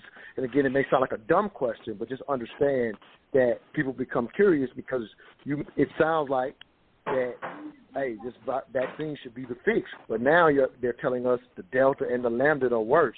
So it seems like a never-ending thing that people don't quite understand. So you only got a minute. Just give me a quick response to that. We'll go to break, and we'll delve into that with all three of you after the break. Go ahead, Unc. Well, let's do this. Evolution actually has no direction. So if you look at the first four strands of coronavirus, they came from Uzbekistan. They was lethal in Uzbekistan. But by the time it came to the United States in the 1900s, it ended up being the common cold. And we all know the common cold is not lethal. So it doesn't mean that the variants are going to be more lethal. That's a misnomer. They could actually go in the other direction and not be lethal at all, or may just cause certain symptoms. So when y'all listen to these different variants, it don't mean that the variant got to necessarily be worse or better or whatever. So that's my take on that. Okay, so that sounds fine. We'll go to a break, and we'll come back and get Sean and Jack's thought. Again, just moving into the variants and what we understand about them, why they're different, and in a sense, why the vaccination alone or booster shot and all these things may not simply be a fix based on what's happening right now. We'll be right back. All I ask is that you think. LNG Technology Services, we are your industry leader in aircraft and heavy equipment repair services. In commercial business for over 15 years, LNG technicians have over 150 years of equipment-specific knowledge and are known industry-wide for returning worn-out, broken, and overused ground support equipment back to the user in working better than new conditions. For a service job done right at a value unparalleled in the industry, contact LNG Technology Services at 478-781-4860. Again, for a service job done right, that number is 478-781-4860. LNG Technologies is a Mental Dialogue Gold member and proud sponsor of the Mental Dialogue community. The way that's accessible to non-scientists, I hope you'll tell us, do you have concerns about these vaccines for people who aren't at great risk? Yes. I think that one of my concerns are that the government is not being transparent with us about what those risks are. And so I'm of the opinion that people have the right to decide whether to accept vaccine or not, especially since these are experimental vaccines. This is a fundamental right having to do with clinical research ethics. And so my concern is that I know that there are risks, but we don't have access to the data, and the data haven't been captured rigorously enough so that we can accurately assess those risks. And therefore, for folks like your audience, you and me, we don't really have the information that we need to make a reasonable decision. Unfortunately, the risk-benefit analysis is not being done. So that's one of my other objections, is that we toss around these words risk-benefit analysis casually, as if it's very deep science. It's not. Normally, at this stage, the CDC ACIP would have performed those risk-benefit analyses. They would be data-based and science-based. They're not right now. It's kind of a little bit of the seat of the pants, and that I really object to. So you ask me, do I think the risk-benefit ratio is appropriate for this age cohort? The truth is I can't really say, but certainly I can say that the risk-benefit ratio for those 18 and below doesn't justify vaccines, and there's a pretty good chance that it doesn't justify vaccination in these very young adults. Welcome back to the Mental Dialogue Talk Show. I'm your host, Montoya Smith, a.k.a. Black Socrates. This morning's discussion question, COVID-19 variants, more dangerous or more fear-mongering? From what I understand, this is Robert Malone. I think this cut was done earlier this month. I may be wrong about it, and I know timing can make a huge difference. So that's why I'm going to go to you, Sean, to make a response first to this. Because, again, I know how much research you do, and you would know if there's more evidence to even speak to what he talked about. Here's what I gathered, again, just listening to that, in a sense, as an admitted layman. I love science to a degree, but obviously not to the degree that y'all do, so that's why I brought y'all on this show. But with that said, as I listened to him, I've talked about on other shows just leading up to and talking about the pandemic, the idea that any medicine that rolls out and that you may be given, a physician or a doctor who may be administering that is basically taking a risk assessment on, whether it should be given now, because most medicines carry side effects, if you will. So, again, I think, Uncle, you may have explained to me that this Robert Malone is not, in a sense, the only person or whatever, but he was propagated on that show as, quote unquote, being the inventor of the mRNA, just to highlight that as well. So supposedly the inventor of the mRNA is saying, hey, we just want to get the data to be transparent. He thinks that the government is not being. And so, Sean, is there data since the time that this cut may have been played that now gives us that risk-benefit analysis that he said is not available at this point? Because it sounds like all he was saying was we need to see it from a science-based point versus right now they're not putting that out there publicly is how I heard that. What do you have out there, Sean, in reference to the risk analysis with people considering this vaccine or not? Hold on one second, brother. Let me bring you live. So I apologize again just for having some background noise. I've been trying to keep it down. All right, I got you live now. Go ahead, Brother Sean. Okay, so here's my response to Dr. Malone. First, I'm going to use a real-time study. I'm going to use two. Let's go back to what was mentioned by Jack when he brought up Massachusetts, the Massachusetts incident. What the Massachusetts incident showed is what I'm going to clear up for Dr. Malone. Now, all right, the Massachusetts study showed in real time just how effective the vaccine is at preventing disease, hospitalization, and death.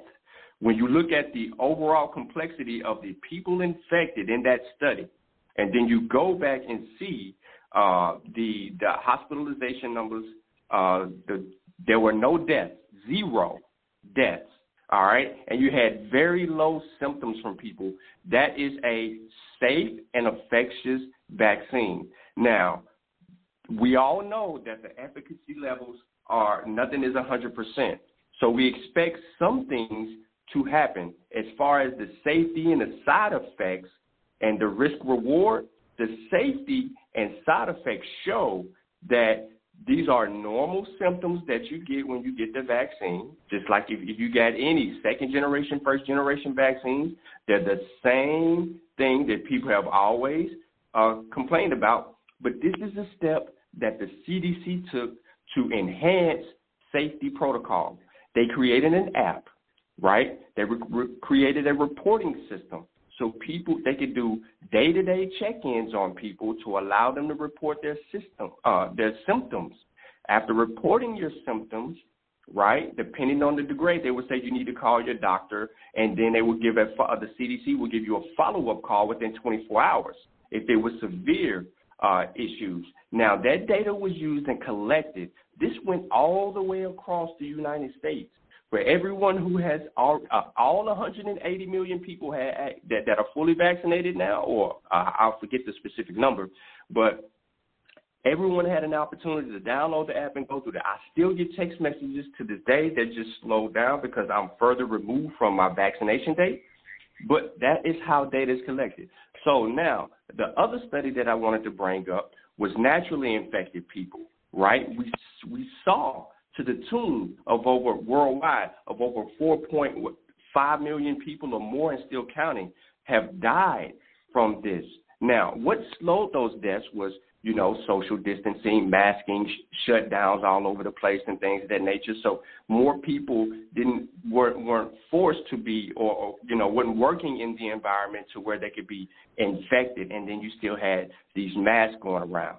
So those things helped. Washing the hands, sanitizer everywhere, people, only shopping for essential things and then going home. So once the mask was removed, you had the potential of reinfection. So now you have people who caught COVID earlier on being reinfected. In the Kentucky study showed that people who did not get the vaccine, their chances of being reinfected doubled. So now what does that mean? There's new symptoms with the Delta variant. The Delta variant provides additional symptoms outside of the other symptoms that we know about, like gangrene, blood clots, gastrointestinal issues.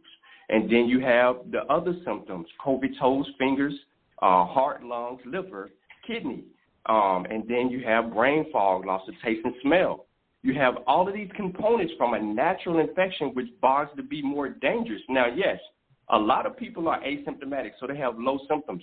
But these asymptomatic people who don't show any symptoms or signs or just the normal cough, colds, flu-like symptoms for a few days and go through the regimen of that, these people don't know if they are experiencing lung issues. We've seen an uptick in double lung transplants from natural infections. So now we know the risk-reward benefits because we have people going to have surgery, but we also have an uptick in deaths in unvaccinated. 99.99% of the deaths from January up until now are in the unvaccinated crowd. Hospitalizations, 98% of the hospitalizations, unvaccinated people. So the risk-reward data is present based on what we see and what we've gathered since January. This is known information. So to close. Right, again, I knew you would have it. That's why I went to you. I want to go to Jack now. Jack popped up on one of my videos that I shared. Again, I try to give people, just try to give them science information in a layman way as best I can. And Jack, let's speak specifically to this Delta variant, because you were given the numbers in a sense that happened with, I think, somewhere in Pennsylvania, if you will, Jack, and breaking down your conclusion after what the results of it. Because, again, you know, if I didn't talk to you, I wouldn't have known this, and I don't think the average person goes this deep. But if I recall, Jack, you were saying that you felt like the vaccines were working based on how you researched Pennsylvania at the time. So if you will, break down that information specifically to this Delta variant, as Sean highlighted the other issues that come with it versus the Alpha variant that was most prominent at the time of the rollout. Well, let me touch on three things real fast. Number one, it's not just mild vaccine injury that happens. My wife got myocarditis after her second Moderna shot. My wife's a doctor. Which is an extraordinary condition. And she has proven factual myocarditis from Moderna. It happens. It's happened with more frequency. And it will happen with more frequency. So they're not without risk. Risk-reward, yeah, you're right about that. But they do have risk. So to paint a rosy picture without risk is a fallacy. Number two, we've shifted into the whole CDC agenda and the whole NIH agenda. I mean, we apparently have selective amnesia, the whole country, because what they originally said was X amount of efficacy against contracting the virus. That was the original sell. That was the original pitch. 90% chance you won't catch it, 67% chance you won't catch it.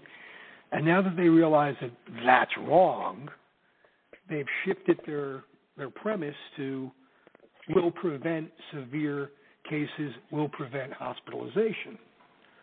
But originally, they didn't say that.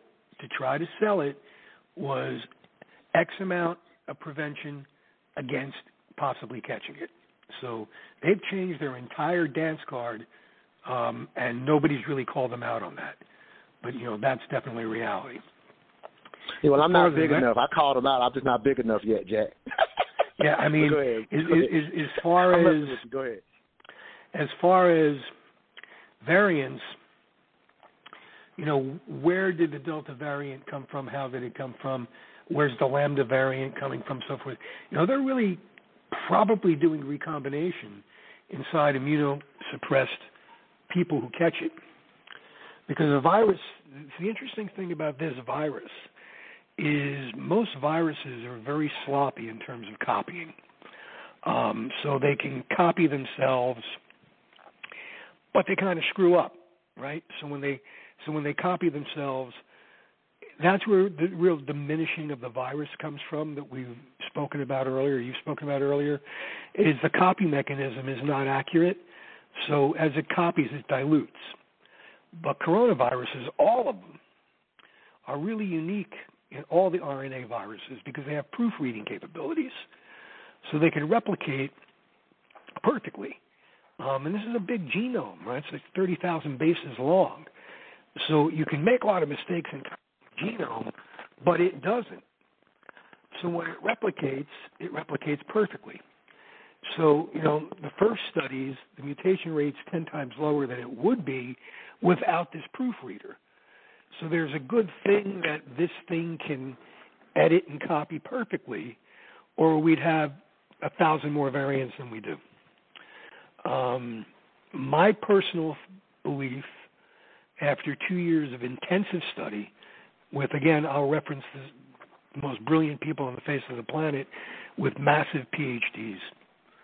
I think that SARS-CoV-2 is a LAV. And what that means is a live attenuated vaccine. And that everybody's looking to come up with a pan-coronavirus vaccine, especially Fauci. Because you have to remember, Jack, I was asking an entirely different question because I didn't want to revisit that part, if you don't mind, brother. And so this is where I'm getting to. Okay, where I'm getting to is if this is an LAV, these variants are a natural return to infectivity of its original form. So the variants aren't moving forward; the variants are moving backwards. Now, there's a good possibility. And let me understand the term backwards. Backwards meaning, just because I don't understand right quick. So it's backwards meaning being backwards in the sense of getting being pertinent, or if SARS-CoV-2 is an LAV, a live attenuated vaccine, if that's what it is, it's going to de-attenuate. And as it de-attenuates, it's going to go backwards to its original form. As it goes backwards, it will create variants going backwards. That's where the new mutations are coming from. If that's the case... Yeah, okay, that makes sense. Right? If that's the case, whether it's Delta, Lambda, regardless of what it is, it's just a return to natural form. That's what's happening there. Okay, I respect that. If that's the case. That. Now, that makes, that hypothesis, that makes sense. So I was just, in a sense, with the Delta, in a sense, having these other additional issues like that Sean that laid out, if I recall, you felt like the studies were pretty good of what happened in I think it's Pennsylvania. I think that was the town it was in. Well, I think I think what has to happen is we have to complete the vaccination process. I think we need to get at least 90% of the country vaccinated, because if we don't, then what's going to happen is there's going to be selection pressure, and it's going to create escape variants. So in simple terms, we have to kill the kings, and we have to finish the job. Now that we started, this can't be a half-witted vaccination process. You can't have 50% of the people or 60% of the people. You can't, because if that happens, then the vaccine's going to create undue pressure unnaturally and create an escape variant. If it creates an escape variant... that makes sense. I'm actually up against the break, brother. I got to do my last break, and then we'll come back and finish these thoughts. I want to go to Brother Unc in reference to how he feels the current vaccine is kind of going up against the Delta and Lambdas, because the way I understand it as a layman, we got some decent protection against Delta, but Lambda that may come, that looks like it, some cases have gotten to the States, is mostly in Central America from the way I understand, but if it were to come here and become the dominant when the vaccines are not as, from what I understand, the current vaccines are not as effective, at least that's what I think the early studies are showing. But I'll get y'all a response coming out of this break. Hey, where did you get that hat and t-shirt? I like that. Oh, I got this at moneymotivation.com. It's fresh, right? Yes, and I love the message on it, too. You are the hustle, huh? That's what the shirt says. I am the hustle. They embody the entrepreneurial spirit, and what I like the most, it's more than a brand. It's a lifestyle for those who want to put in the work and expect to have the finer things in life. I also follow them on Instagram. Check this post out. If you believe money is the root of all evil, you're using it wrong? Or how about this one? Excuses make $0 an hour. I like those. What's their IG? At moneymotivation.co. But do they have any ladies' gear? Yes, you're going to love the clothing line they got for the ladies. Matter of fact, pull up their website, moneymotivation.com, and I'm going to get you a few things so we can both look like money. Everywhere I go, and everywhere I be, I don't even talk, they still know it's me. Cause I look like money, smell like money, talk like money. Have you heard about that podcast, Mental Dialogue? It's so good it should be illegal. But if you missed the live show every Saturday, 10 a.m. to 12 p.m. Eastern Standard Time on Blog Talk Radio, be sure to catch replays on Spotify, Apple Podcasts, Stitcher, Podbean, and all other streaming platforms. We are the return of intelligent radio, and we are the best in the world at having hard conversations on race, sex, gender, and business in the African American community. And remember, all I ask is that you think.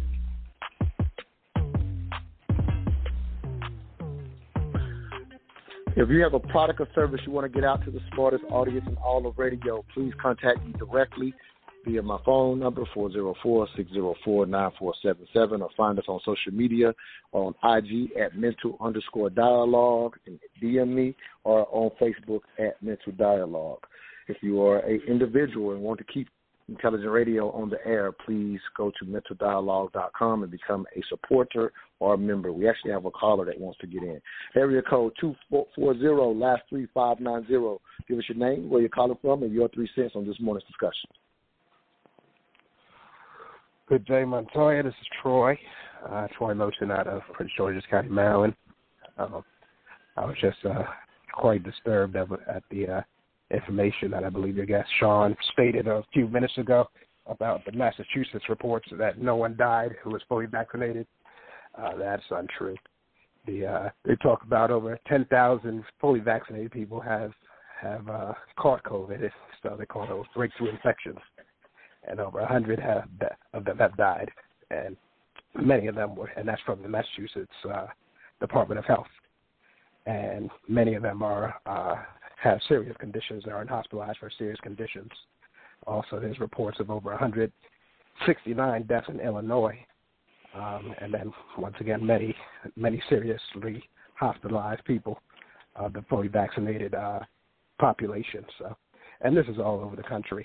It's just that a lot of this, information is censored through mainstream media because they are corporate owned and they have their pharmaceutical influence, and if you don't understand corruption, you won't understand the censorship, the high levels of censorship and manipulation of data and reporting and government reporting. So it's very important that we have the accurate information and not believing, mainstream media and reporting lies and repeating mad information. And then if you look at the there's reported vaccine adverse event reporting system, then you see reports of 12,000 deaths and 5,000 heart attacks and many other Bell's palsy, miscarriages, heart attacks, and a whole bunch of other adverse effects. And what Can you open up my only captures 1% of less than 1% of the adverse effects. So that stuff is also reported. So there's thousands of doctors and scientists that are challenging the vaccines. They're calling it not safe. Some are calling it not safe, some calling it not effective, some say not necessary, and then there's, all three. And the fact that those doctors are often silenced and their websites are being, taken down. And Sean, don't do that on the show, bro. They're not being given proper platforms. You have to go, into the, there being silenced on Facebook, Twitter, of course, mainstream news, and it's just really disgusting. Science cannot flourish when alternative viewpoints are being silenced and censored, and of course, our government is very, very corrupt. So the CDC has been caught in so many lies, and the NIH, and let me jump in, brother. I got another caller as well. So I wanted to say thank you for your 3 cents. One question I had, if you could just briefly, because I got one other caller and we got to get out of here, is the numbers that you have. Are we, because again, I know you, Troy. Thank you for calling in. So even with the numbers that you're having, does it change the percentages in a major way? And what I mean is, I think Sean may have mentioned that 99% are unvaccinated. And so if the numbers that you're seeing are reported, would it change the number to 50% or 40%? Or is it that the vaccinated people who are obviously having the breakthrough cases, does it change it to 3% or 5%? I don't know if you've made that comparison, but that's just a quick question I have. And if you haven't made the comparison, then I respect it. But I'm just asking, does it move the needle a lot or a little in your opinion? Yeah, it certainly moves the needle a lot. In fact, Israel And a lot of their reporting, they talk about 80% of their adult population has got the Pfizer vaccine. That's pretty much the only vaccine they're using. 60% of hospitalized are of the vaccinated population. So we don't know. Okay, so that in one 9% country is pure that makes sense. That number is pure No, garbage. that makes sense. That makes sense. That makes sense. I got to go to another caller, brother. Thanks a lot. Thank you. All right. Area code 314, last 3953. I'm going to give you 1 minute to get a comment out. Montoya, I think you got I your agree radio. with the You got the last show in caller. the background. You got the show in the somebody's got background. background. Go ahead, brother Bianchi. I agree with the last caller. This incident, this pandemic we have, is highly unusual the way it's being presented to the public. And of course, when that happens, it brings up the susceptibility. You got rewards given, money given, scholarships, and you got people being censored, sources being censored. Me, myself, I'm not taking the vaccination for a simple reason. All through my decades of living, I have never took a vaccination except for one back when I was a child for chickenpox. So it's just too much. And finally, the politics. So you can understand why there's such a heated discussion. Thank you. All right, thank you for your thoughts, Brother Bianchi. All right, Brother Unc, if you will, King, definitely wanted to, maybe a quick response to those callers, but the other thing was you only got a few minutes. The Delta and Lambda variants, from what I understand, the current vaccines are pretty strong against the Delta. What are we seeing against the Lambda variants? And we only got a few minutes on the show, so please give people that information. Well, so I'm not even going to address the callers. I'm going to say one thing. That the average age of the people that died in Massachusetts, right, had underlying conditions. The average age was 66 years old. So if you leave that factor out, right, then you misconstrue the whole study. Another point, in the history of evolution, I've never heard of evolution having a particular direction, going back to the source. That's not evolution. That's just saying anything. I've never heard that. All the evolutionary textbooks, I own hundreds of them. There is no direction to evolution. So a virus can't go back to the source. That's like saying humans go back to being fish. Let me ask this real quick. Real quick question. I'll let you finish. Quick question. So the way I understood it was if the hypothesis is that this was manipulated, that might be why you see it going in one direction. Because I understand what you're saying, that evolution on its own doesn't have a direction. I think the hypothesis that we're hearing from Jack is that if this has been manipulated, this might be one of the results. So I don't know if he's just saying that's what it is. He's just saying if you keep watching it, and if it does that might be due to their hypothesis that manipulation may happen. I'm not saying that's what it is, but that's how I understood that perspective of why he was saying it. Go ahead, brother. So let me clean that up. So all of us have canines in our homes. And all living canines trace their origin back to the gray wolf. At no point will your canine in your house, right, go back to being the gray wolf. Remember, you got natural selection, which occurs in nature, and artificial selection, where human beings actually manipulate, like domestication, breeding, right? So human beings can actually curve evolution by using what? Artificial selection. Selecting the breed to look this way. Mix this breed with that breed. So in nature, that doesn't happen. Even if you thought you could, you couldn't take your canine and breed it back to be a great wolf. That has never happened in the history of evolution nor biology. So I just want to make makes a lot of sense. Shout out. No, it makes a lot of sense. I respect that. This is what I'm going to do. I've got a minute and a half, and what I'm going to do is I'm going to do an extended 10 minutes if y'all have time, and people that listen to the actual after show, they'll be able to catch this 10 minutes. But I do want to make sure that if y'all want to get out any public information, y'all do it at this time. You got 30 seconds if you just want to let people know how they can follow Pseudo Killers. And I'm going to go back to Jack to see if he wants to let people know how they can get access to his research as well. And then find out if he has 10 minutes to, stay on for the after hours, if you will. So get it out real quick. How do they get in contact with the Pseudo Killers? And I want to turn over to Jack as well as our special guest. First of all, go to the Mossy Clan and the Science with Sean. So that's the Science with Sean on YouTube, Mossy Clan Warriors. Right, type it in, Mossy Clan Warriors. Then type in Pseudo Killers. Okay, we dedicate ourselves to scientific literacy and the study of West Africa, and just Black History in general, you know. So you can let Sean go ahead and. No, I love it.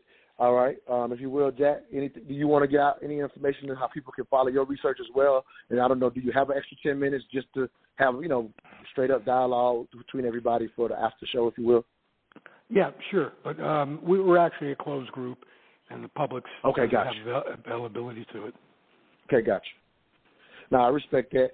Sean, I've got 10 seconds. Did we get out everything you needed to get out publicly? Because the last 10 seconds are going to be off air. All right, we've gone off air, so I just wanted to kind of, now y'all can say whatever y'all want. But see, people still, people that are on the phone lines, they can still hear you, and then people that hear the after show will hear this part. So I know I was trying to move the show along, so a lot of conversations got cut off. So thank y'all for bearing with me in trying to move through the show and get the different information. Jack, one thing I had for you was, in a sense, because, again, this didn't really come out on the show, which I was trying to go here, was I know when I was talking about the Delta variant, I didn't even know about the Lambda variant until you kind of shared it with me on my video. But at the time, you were pretty confident about how the vaccine worked against the Delta variant. I don't know if I'm wrong, but it seemed like you didn't want to say that on the show unless I missed something. No, I think that we're starting to see in the past couple of weeks big changes in the effectiveness of where the vaccine was a couple weeks ago. It's a big, and one thing I want to clear up with these two gentlemen, because they're really not understanding what I'm saying. Our hypothesis is, or we're leaning towards, SARS-CoV-2 is an LAV, which means it itself is a live attenuated virus. If it is a live attenuated vaccine, not a virus vaccine, if it is a vaccine, it's going to de-attenuate to its original state. So it's not a virus that's going backwards. It's a vaccine that will de-attenuate, just look up de-attenuation of vaccines, to its original form. And that's what it looks like from a biological and genomic standpoint. I can give you hundreds of papers and research that shows that's what this looks like, what this is. Is it? Maybe. Can I ask a quick question? And I definitely want to let them respond freely. These questions are from my understanding, y'all. I'm not trying to cut y'all off. So what I think I understand is you were talking about this one part where whatever the FCS, or maybe I'm saying it wrong, where maybe, like the Dr. Morgan in North Carolina, I might say his name wrong as well, but that doctor has come up with a way where they can kind of splice it and it not be noticed by people or whatever. Absolutely. So are Just you look saying up that this splice, right, but are you suggesting that whatever may have been done, since that's your hypothesis, or you're saying that's what may have turned this into the LAV that I'm hearing? I'm just trying to make sure I'm following let me explain this really easy, because it's something that everybody should spend some time looking into. A multitude of programs. And just so you know, I think we're close because the group is under attack from the CCP, from the Chinese Communist Party. They actually put out a video going crazy on us. Everybody, whether it's the United States, China, you got to understand, China and the United States have been cooperating in research for years. And most of it's very good research. It's not bad research. Australia, so forth and so on. We believe that they were working on, and you can find the proof of this, again, research Dr. Ralph Baric. We've been trying to work on a pan-coronavirus vaccine. In other words, a vaccine that will treat every coronavirus, MERS, SARS, so forth and so on. During the process of that, we believe that the vaccine, not completed, accidentally escaped. Very simple lab accident. Lab accidents happen all day long. Most of them don't cause any problem, but these do. And that's what we believe this is. It's a live attenuated vaccine. So it's not actually a virus. It's a vaccine against a virus, which has caused the virus because it wasn't completely attenuated. We believe the backbone for that virus was found in a cave in actually a mine shaft in Yunnan in 2013. And we can give you tons of scientific knowledge around that. There's a central mechanism that controls immune responses mediated by the interferons. This has that. It has signatures in the genome which indicate protection strategy. It has that. It has viral proteins in the IFN signals that shows that. It shows a kidney cell line, RAK4324, which shows that. So all the things through genomic study, scientific study, is showing all these things inside here. If you want to read a paper which talks about a TRS transcription leader by Ralph Barrick, it was done in 2018. He invented these processes. So this is not some nefarious bioweapon. They were trying to create a vaccine. There was a lab accident, and I don't think the lab accident happened at WIV either. I think it happened at the Chinese CDC, which is actually closer to the wet market than the WIV is. There's all these strange insertions in the genome which look like basically they're trying to create a vaccine. That's what it looks like. Now, China's not going to admit that because China's number one purpose in life is to save face. That's all they care about. There's also a Chinese concept there called mandate of heaven, which we don't think about because we're Western guys. But they believe, natural disasters and things like this, signify the gods telling them that the emperor or the ruler is wrong and should be replaced. There's all these extraneous things going on. So if this was a vaccine in progress, then it will revert and go backwards to a de-attenuated state. That's a normal process to happen. What's going to happen? Don't know. If Lambda comes here, we're not going to shut the borders. The borders are at the highest level of, I think it's 1 million people in the past 6 months. It's in Central America. It's in California. I think another state there's Lambda. We don't know how that's going to react. If you will, I'm curious. I'm curious as to what. I don't know if they stayed on the line because I'm at my board, but I'm curious to hear what Unc or Sean may have to say about what you've said. I know you're trying to provide some clarity, so I'm curious to what they may be thinking or if they have any questions. I don't know. If y'all are y'all still on the line, brother, or did y'all get off? Yeah, I'm right here. Can you hear me? Okay, yeah. Before he goes into the Lambda, I wanted to hear what y'all had to. Yeah, what's your thoughts? I'm curious to hear what y'all are hearing. I think I got. Yeah, what I'm hearing is personal opinion, and I want to keep it proper as possible. But I'm trying to figure out, where is this coming from? That backbone that he talked about. We talked about that. They haven't found that nowhere in that particular lab. Wuhan wasn't even working on that. So we find that backbone in nature, but we don't find that or them remotely working close to anything like that in the lab. And I think that's the point I wanted to bring up on the live show, that for that to even escape out the lab, they would have had to been at least working with something close to that. They don't even have that. No evidence of that. They publish papers, right, we're corresponding back and forth with the scientists. They don't have that in there. Do you really believe that China? Do you really believe China is going to upload? Jack, I never cut you off, Jack. Please, not cut me off, bro. I let you talk. Let me finish my point out. I'm saying is I'm not working off belief, Jack. I'm working off the fact that scientists have relationships with each other. Even when governments break down, scientists have relationships. They don't want to be in the politics of it. They're torn apart. As a matter of fact, if Trump would have had some sense and worked with the scientific community in China, they would have given us all the information we needed to figure it out. But based off of the sticking out the chest and talk crazy, it is broken down talk with government and the scientific community. They still talking though, Jack.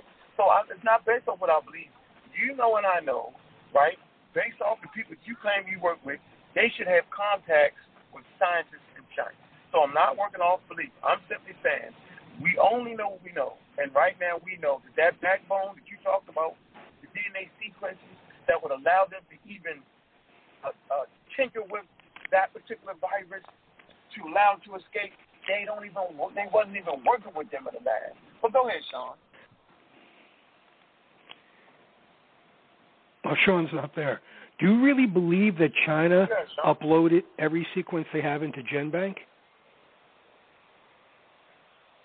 I don't know, Jack. Do you really believe that? I don't know.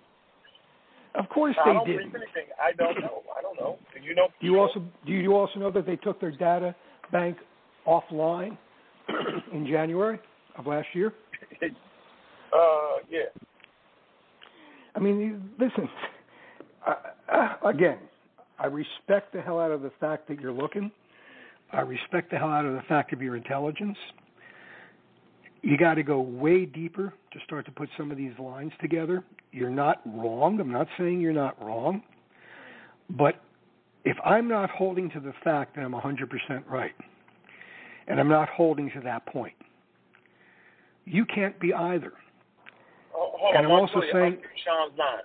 Hold on 1 second, Jack. You got to unmute Sean's line. Okay, my bad.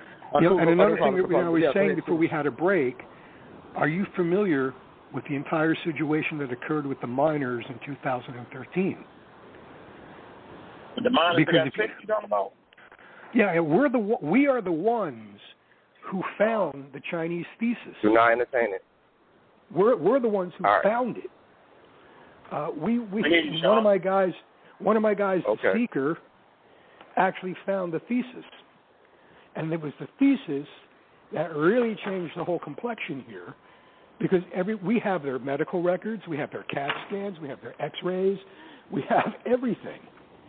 Something happened there, and that was a zoonotic event. So the question, and if you go there and you look, since then, you're talking 40,000 samples in one region. Why? Because they found something there. And it's a natural, and to assume or to believe that China is on the up and up with anybody, I mean, it's just absurd. It's just it's not even a possibility. Something like that becomes a state secret. When you think of the possibility, if this was zoonotic, right, there's a lot of things that are going to have to be proven for it to be zoonotic. And a lab leak doesn't even necessarily mean manipulation. But you're refusing to hear that. They could have found a sample. I understood that. They could have found a sample in the wild. And by the way, December 2nd of 18,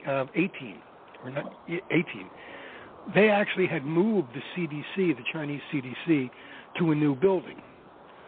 All it's going to take is a thought-out sample that could have been H2H already to start this whole thing rolling. It's just, there's so much going on here, so much in-depth insanity going on here. First thing you can't believe is any government, whether it's the U.S., especially not China, or anybody else. And, going back to, Dr. Gary, what I want you to do after we hang up, right, is I want you to Google search Dr. Gary and grants and look at how many millions and millions and millions of dollars he's pulled in from the NIH.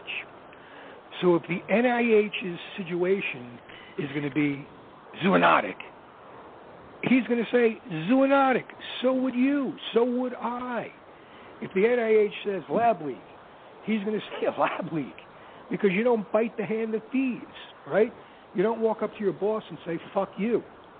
So all these guys are just dirtbags, all of them. So Jack, one question, Jack. Why would you actually interject that? When you interject that and you're actually interjecting doubt.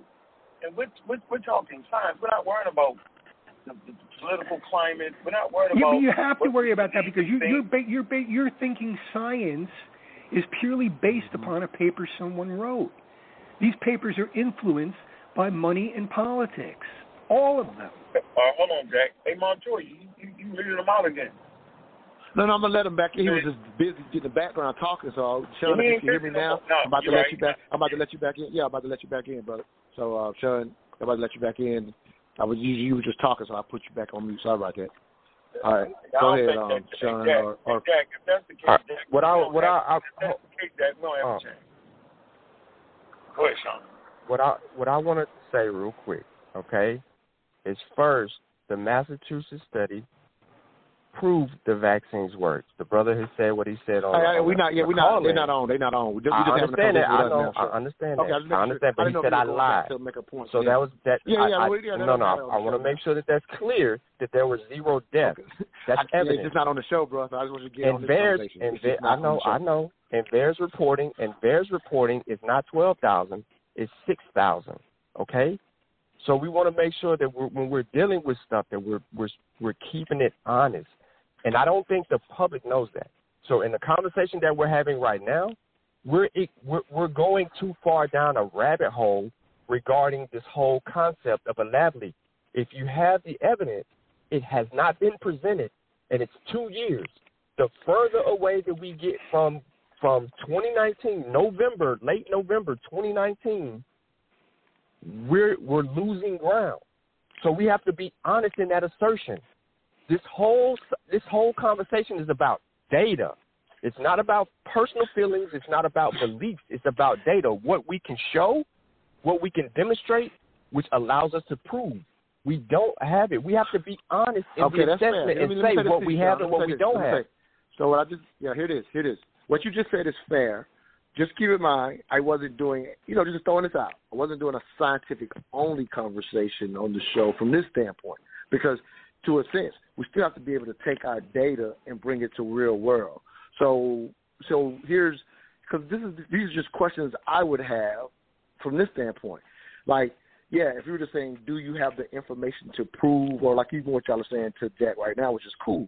Like, I don't think he's saying I have the scientific data at this point, but some of these questions is how a lot of times conspiracies in the past have been uncovered, is because scientists do keep pushing the envelope on, does this make sense? So when you ask him why would he interject it, here's my opinion, and Jack can speak for himself, but I'm just telling you how I'm reading it, is it's from the perspective of what does it mean for us in the real world, and you're still waiting for. Now, the thing I understood, tell me this is it doesn't mean anything in the real world, though, Montoya. Go ahead. Because the virus is here. The virus is here. It has no. Now, the real world effect is that we're in the middle of a pandemic. The virus is here. This whole notion of trying to prove a lab leak. The whole notion of trying to prove a lab leak is irrelevant because it's here. People have died. People are getting sick. People are getting infected, reinfected, and otherwise. Right. But did you hear him say we're trying to have a conversation? That's what we're missing. Yeah, no. I'm not dismissing that. It's a conversation, not trying to be scientific to that degree. Yeah, no. It's just I understand. in the conversation. What I'm saying from a real world perspective, it has no credence to a layperson. Because we're trying to figure out how to still go to work. No, I get it, but right now it's just us, dog. Like, let's have a conversation. Yeah, but listen. You're saying you want to have a conversation about science. I'll be glad to have that conversation with you purely on science. And it's like, if we're talking about. How come? Wait a minute. No, that's from my regular show, bro. You feel me? Like, to a degree, that's not who my listeners are. So let me throw my thing. I can say the racist government that enslaved black people is definitely trying to kill us. I could throw my opinion in there, but that don't mean a hill of beans because that does not have to apply to. No, I'm not disagreeing. What I'm saying is for this after hours. I did all that though, Montoya. Yeah, I know, right? I know. Just hear me out, brother. Just hear me out 1 second. For this after hour part, you say I got this information, and Dad says I got this information. Now we're just saying, hey. Do you trust the Chinese government? He just saying it to you as a brother, like just you talking. Do you trust? Yeah, it's like we just having after hours. It's just us. Yeah, I'm saying get out of what we're in the after hours. We're just the four of us just having a conversation. So he's not presenting. Do you trust the Chinese government as some type of scientific thing? He's just asking you, based. And he's saying here's why my group is still researching this. It's not and he said, I'm not trying to say I'm 100% right. He's just having at this point, it's just a discussion between us. No, I mean, you're saying that, not presenting scientific evidence. Let's say this is an LAV, all right? Let's say this is. First of all, there's circuit breakers inside LAVs, which is really interesting here, and that makes no sense, is this genome has an IFN hypersensitivity, which the first SARS didn't. When the first SARS, still, they want to say pangolins, whatever. And there's viral proteins in the IFN that would be affected by attenuation, like the NSP3. Right, so why is that in there? There's truncation changes in the ORF6. That doesn't make any sense. There's bat immortalized kidney cell line expressing HAC. That doesn't make any sense. The QTQTN is a mode of proximal to the FCS. That doesn't make any sense. So there's purely scientific genomic things inside this genome that doesn't make any sense unless you're creating a vaccine. That's the interesting thing.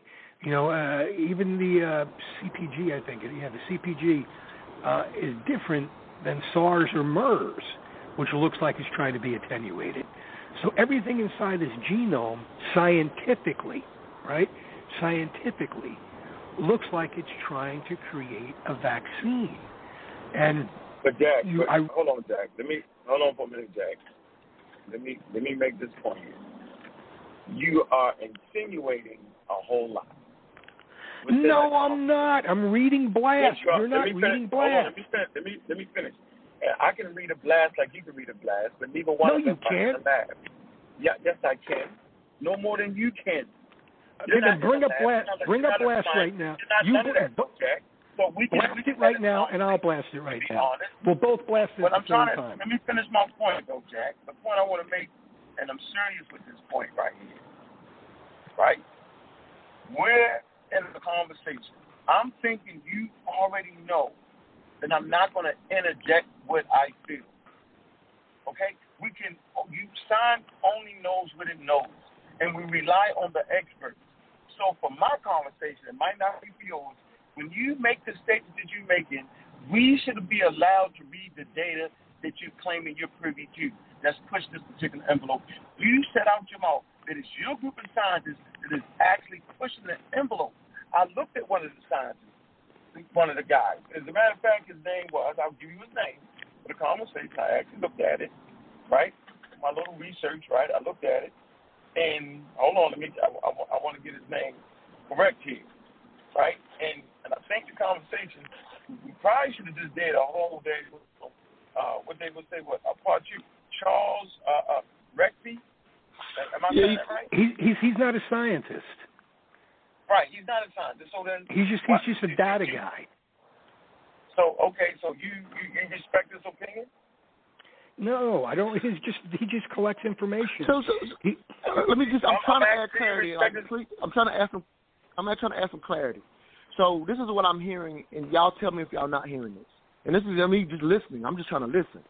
But I think all I think I heard Jack say was, here's why our group is curious. That's just being shared with you, not making a point. So I think y'all are hearing him say, here's why we're curious, because these things don't make sense. I think y'all are hearing him make a point that disagrees with you. I think he's just pointing out why the group is going down this path. And am I understanding you, Jack? Or am I understanding you? Listen, a lot of 1 and 1 doesn't come up to 2. And as long as 1 and 1 don't come up to 2, listen, the easiest thing in the world, the best thing in the world, I mean, you got another problem here that we didn't even touch on. If this thing builds an animal reservoir, which it's starting to build, and if that reservoir can kick back to human, we've got an even bigger problem. And 40% of the deer in the United States are currently infected. So it's building an animal reservoir. We've got all kinds of problems going on. We've done such massive research, not just going through Google or the Internet. I mean, these are scientists using BLAST. These are scientists using all their expertise that they've had for millions of years. Now, some of them leave me in the dust on a day-to-day basis because they're so far advanced. One of these guys, Dayu, the kind of things that he can come up with, he's like the Rain Man of fucking genomics. He's unbelievable. None of the answers are coming up correctly. They're not coming up correctly for zoonosis. Right, and let me. I want to let the brother speak as well. I want Uncle Sean to speak as well. So, but as I hear you say that, Jack, am I not hearing you just saying, "Hey, here's what we're seeing. Here's what we're curious. Here's what we're curious about. This is why we're going on this path," and I'm just sharing it with you guys. I don't think you're making a point to say that they're wrong, that these guys are wrong right now. You're just saying, they could be 1,000% right. This is the shit that we're curious about. And that one, because you said to me that if you find some of the things that I hear Unc and Sean saying, you will easily be like, okay, that's what it is. You're just saying why. You're just sharing with these guys why you're curious. You're not trying to make a point right now. Am I wrong? I'm not trying to contest the position or tell them that right, their position's that's what I'm thinking is getting misunderstood here right now. Their position could be 1,000% right. It's getting misunderstood because we keep getting cut off. That's why it's really getting misunderstood. Okay, that's part of it, but I'm just saying, I feel like, but did you hear what he just said? I don't see Jack getting cut off, though. I don't see Jack get cut off in the middle of this conversation at all. But I'm just saying, but if he's not making a point, can we have a dialogue about, he's just saying these are the things they're curious about. And I want to hear what y'all think about it. Yes, but you and Jack are the only two people on the show, you can do a poll, that actually thinks that Jack don't really think that what he's saying is correct or remotely closer to the truth. What do you mean correct? He can say it over and over. He doesn't know if it's correct. I don't understand what you say. Why are you saying that? He's offered on the show that he's not saying it's correct. I told you. Every person he brings out, anti-Fauci, anti-government, and it all points to one thing, Montoya. Like, I can't keep saying that I love white people, but everything I talk about is talking about what they did, what they didn't do. At a certain point, you start saying, well, that's interesting. I can't say that I don't mind the homosexual community, but everything I say is anti-homosexual community. At a certain point, you're going to look at me like, but everything you're saying supports the idea that you're actually against the homosexual community. I don't know why you not understand that, Montoya. Because I don't understand the science enough to know that. That's the honest truth. Oh, okay. I'm being straight up with you right now, bro. Right. I like that. Yeah. To me, it sounds like just being curious about these things that don't add up. So I'm being honest. I got you. Yep. That's why I'm saying to you. That's why I thought the dialogue was. I don't know that these things are anti-this because I don't understand it today. Yeah. I hear the whole piece. Yeah, I don't, right? But I didn't. So that's why you got to understand where I'm coming from. All the extra information, it was information put in there that had no bearing on the conversation, but it's made to look that way. I mean, I appreciate Jack though. Jack understands science. Be around it. I yearn for a conversation like this on a daily basis. I ain't mad. To be honest with you, I think we got a fair shake at it. Yeah. So are you saying that those things that he's saying don't add up or not? Things that they should be curious about? The things he's saying is unfounded. He don't have the data to back that up. There is no data of anything walking out of the lab. They won't produce the data. I hear the conversation, where is the data? We can produce the data on the other side that would make you lean towards that. That's the point that we're making right here. There is no data. Where's the data that shows that he was even working with that particular backbone in that lab? You got to at least be 98% close before you can even start messing with the genome. So, where is that data? There is no data that points towards that. There is no data for none of that. It's just good talk right now. So, I'm not mad at the challenge because that's what science is. It's self-correcting. But I don't like the way it's being presented as if they got the data. Well, it looks that way. Okay, that's cool. But where's the data that shows that it looks that way? That's all I'm saying. Maybe I'm telling you to blast it and you'll see it. I'm telling you, blast it, and you'll see it. So why? Okay, you're going to publish that? Blast it. Publish on the other side? No. Blast the genome of conclusions. Blast the genome of SARS-CoV-2, and look at it. You'll see everything I'm talking about. Something doesn't look right. That doesn't mean it's 100% correct. That doesn't mean it's 100% not.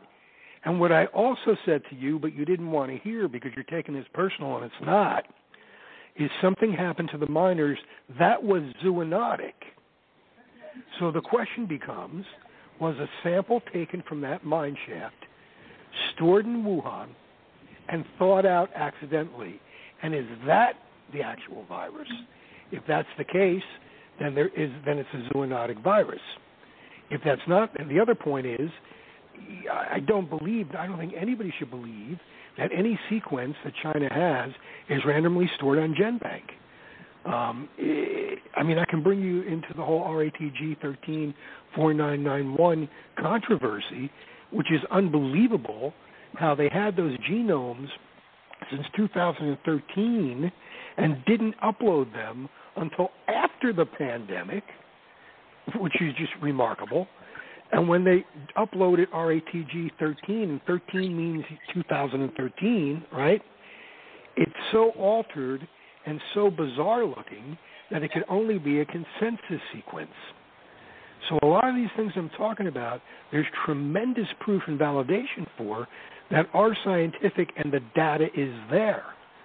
But you have to really go deep, really deep from a scientific side. Fortunately, I have 27 people who do that because they smoke me intellectually. It's the only time in my life I've ever felt fucking ignorant. And I'm not ignorant, right? But these guys are of an intellect and a specialty, right? It's a specialty because what they do is very, very, very, very specific and have done it their whole life, right? Yeah. So when I look at what these guys can do. Hold on, Jack. Watch this. You know what I appreciate, and I'm going to have to leave the conversation. What I appreciate is that with science, it's not even based off of who the smartest is. It's not based off of that. That's why I love science. It's based off of who can show repeatedly what they're saying. That's why I love science. So if these guys are that intelligent, then they need to publish the work and allow the rest of us to read the data. Those that are qualified in virology and immunologists, right? Publish the work. Then you'll say, well, wait a minute. Well, actually, I know something's there. We have the first. There are published papers and peer-reviewed papers from the group. You just haven't found them. Look at Rosanna Segretto's, Dr. Segretto, Dr. Dinan. I mean, there are published papers. Dr. Mona Rahul. I mean, look at these. They exist. They're published and peer-reviewed. I know where they're at. I know where we're at. Jack, you could find them. You could, if you want me to give Montoya a link, I'll give you a link. Yeah, send it to Montoya. Yeah, do that. But they're published and peer-reviewed. But this, this feels like there's nothing I gain if this was a lab leak. There's nothing you gain if this was zoonotic, right? The fact is, I agree. I totally agree. It's still a fucking disaster no matter which way you look at it, right? Yep. The only thing that needs to happen is if it is zoonotic, right? Then we spent about $70 billion on a complete failure because Predict, NIAID, EcoHealth, all of them have been funded for fucking decades to prevent this from happening, especially Predict. It was their job to find potential spillovers. So you're not familiar with Peter Hotez? You're not familiar with Peter Hotez? Peter Daszak or Peter? Which one? Peter Hotez. Peter Hotez. Yeah. Yeah, he's pretty thorough with it. Remember, he lost funding, so he was already working on coronaviruses. So I'm saying it's not like it's a net. Like we human beings have been in the arms race against viruses since the first day we evolved on planet Earth. So you know what? Homo sapiens what it sounds to me like, and Montoya can tell you, right? He knows me pretty well. I have no political party at all. I can't tell though, Jack. I can't tell. Yeah, but because this is what you believe, or you believe I'm a Republican, and you're wrong. right? You're wrong about that. No, I don't think he's a Republican. Well, you just said you don't believe that. If, for instance... No, I said I don't believe that you don't have a political stance. I don't.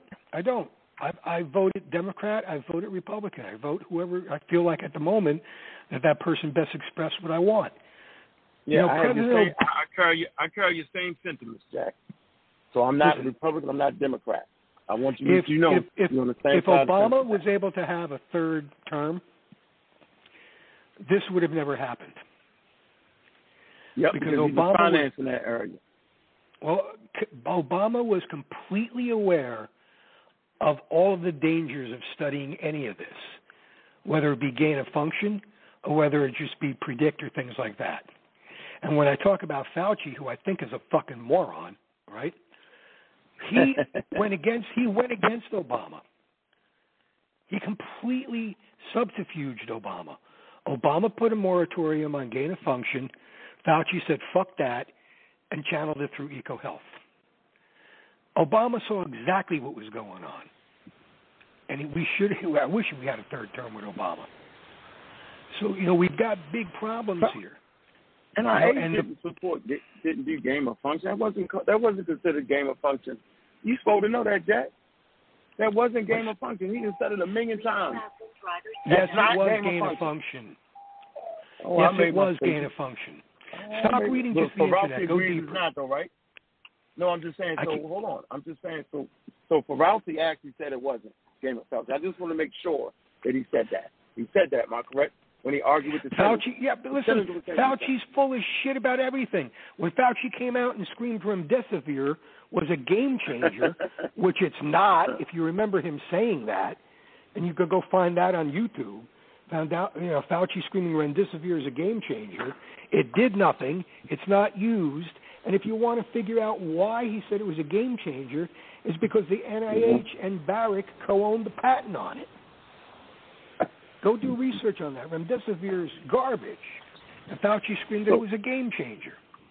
So can I make this point though? And I'm gonna end with this point. It's called I'm gonna close it out as well. So, SARS. I don't know, Sean, if you're still there. No, he got mad and left. It's called the SARS. It's called the novel SARS coronavirus 2. Right? Based off of that word, novel, meaning for the first time in the history of humanity that this particular virus and pathogen has attacked humanity or has attacked the immune system. So scientists are learning on the fly. So one moment, Ferralti could say, yeah, we need the mask, and then next week he say no, right? 1 week is transmitted through touching items. The next week is airborne.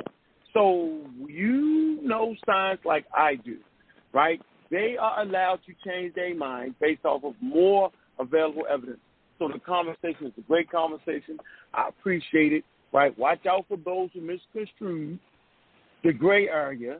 Watch out for those who misconstrued and misunderstand science and think that because 1 minute I say we don't need a mask, the next minute I say it, and all of a sudden I didn't know what the hell I was talking about. No, we're being faced with a novel disease. Appreciate you, Montoya. Appreciate you, Jack. It's a great conversation, man. I appreciate the level of wisdom. Have a good weekend, man. Appreciate Have you, a good weekend. for having safe. me here, man. I appreciate y'all, man.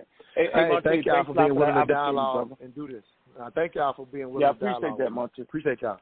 I appreciate y'all. I like the way you did that, Montoya. Thanks. All right, man. Peace. No, thanks a lot. Thanks a lot, Jack. Appreciate you, brother. Yeah, no doubt.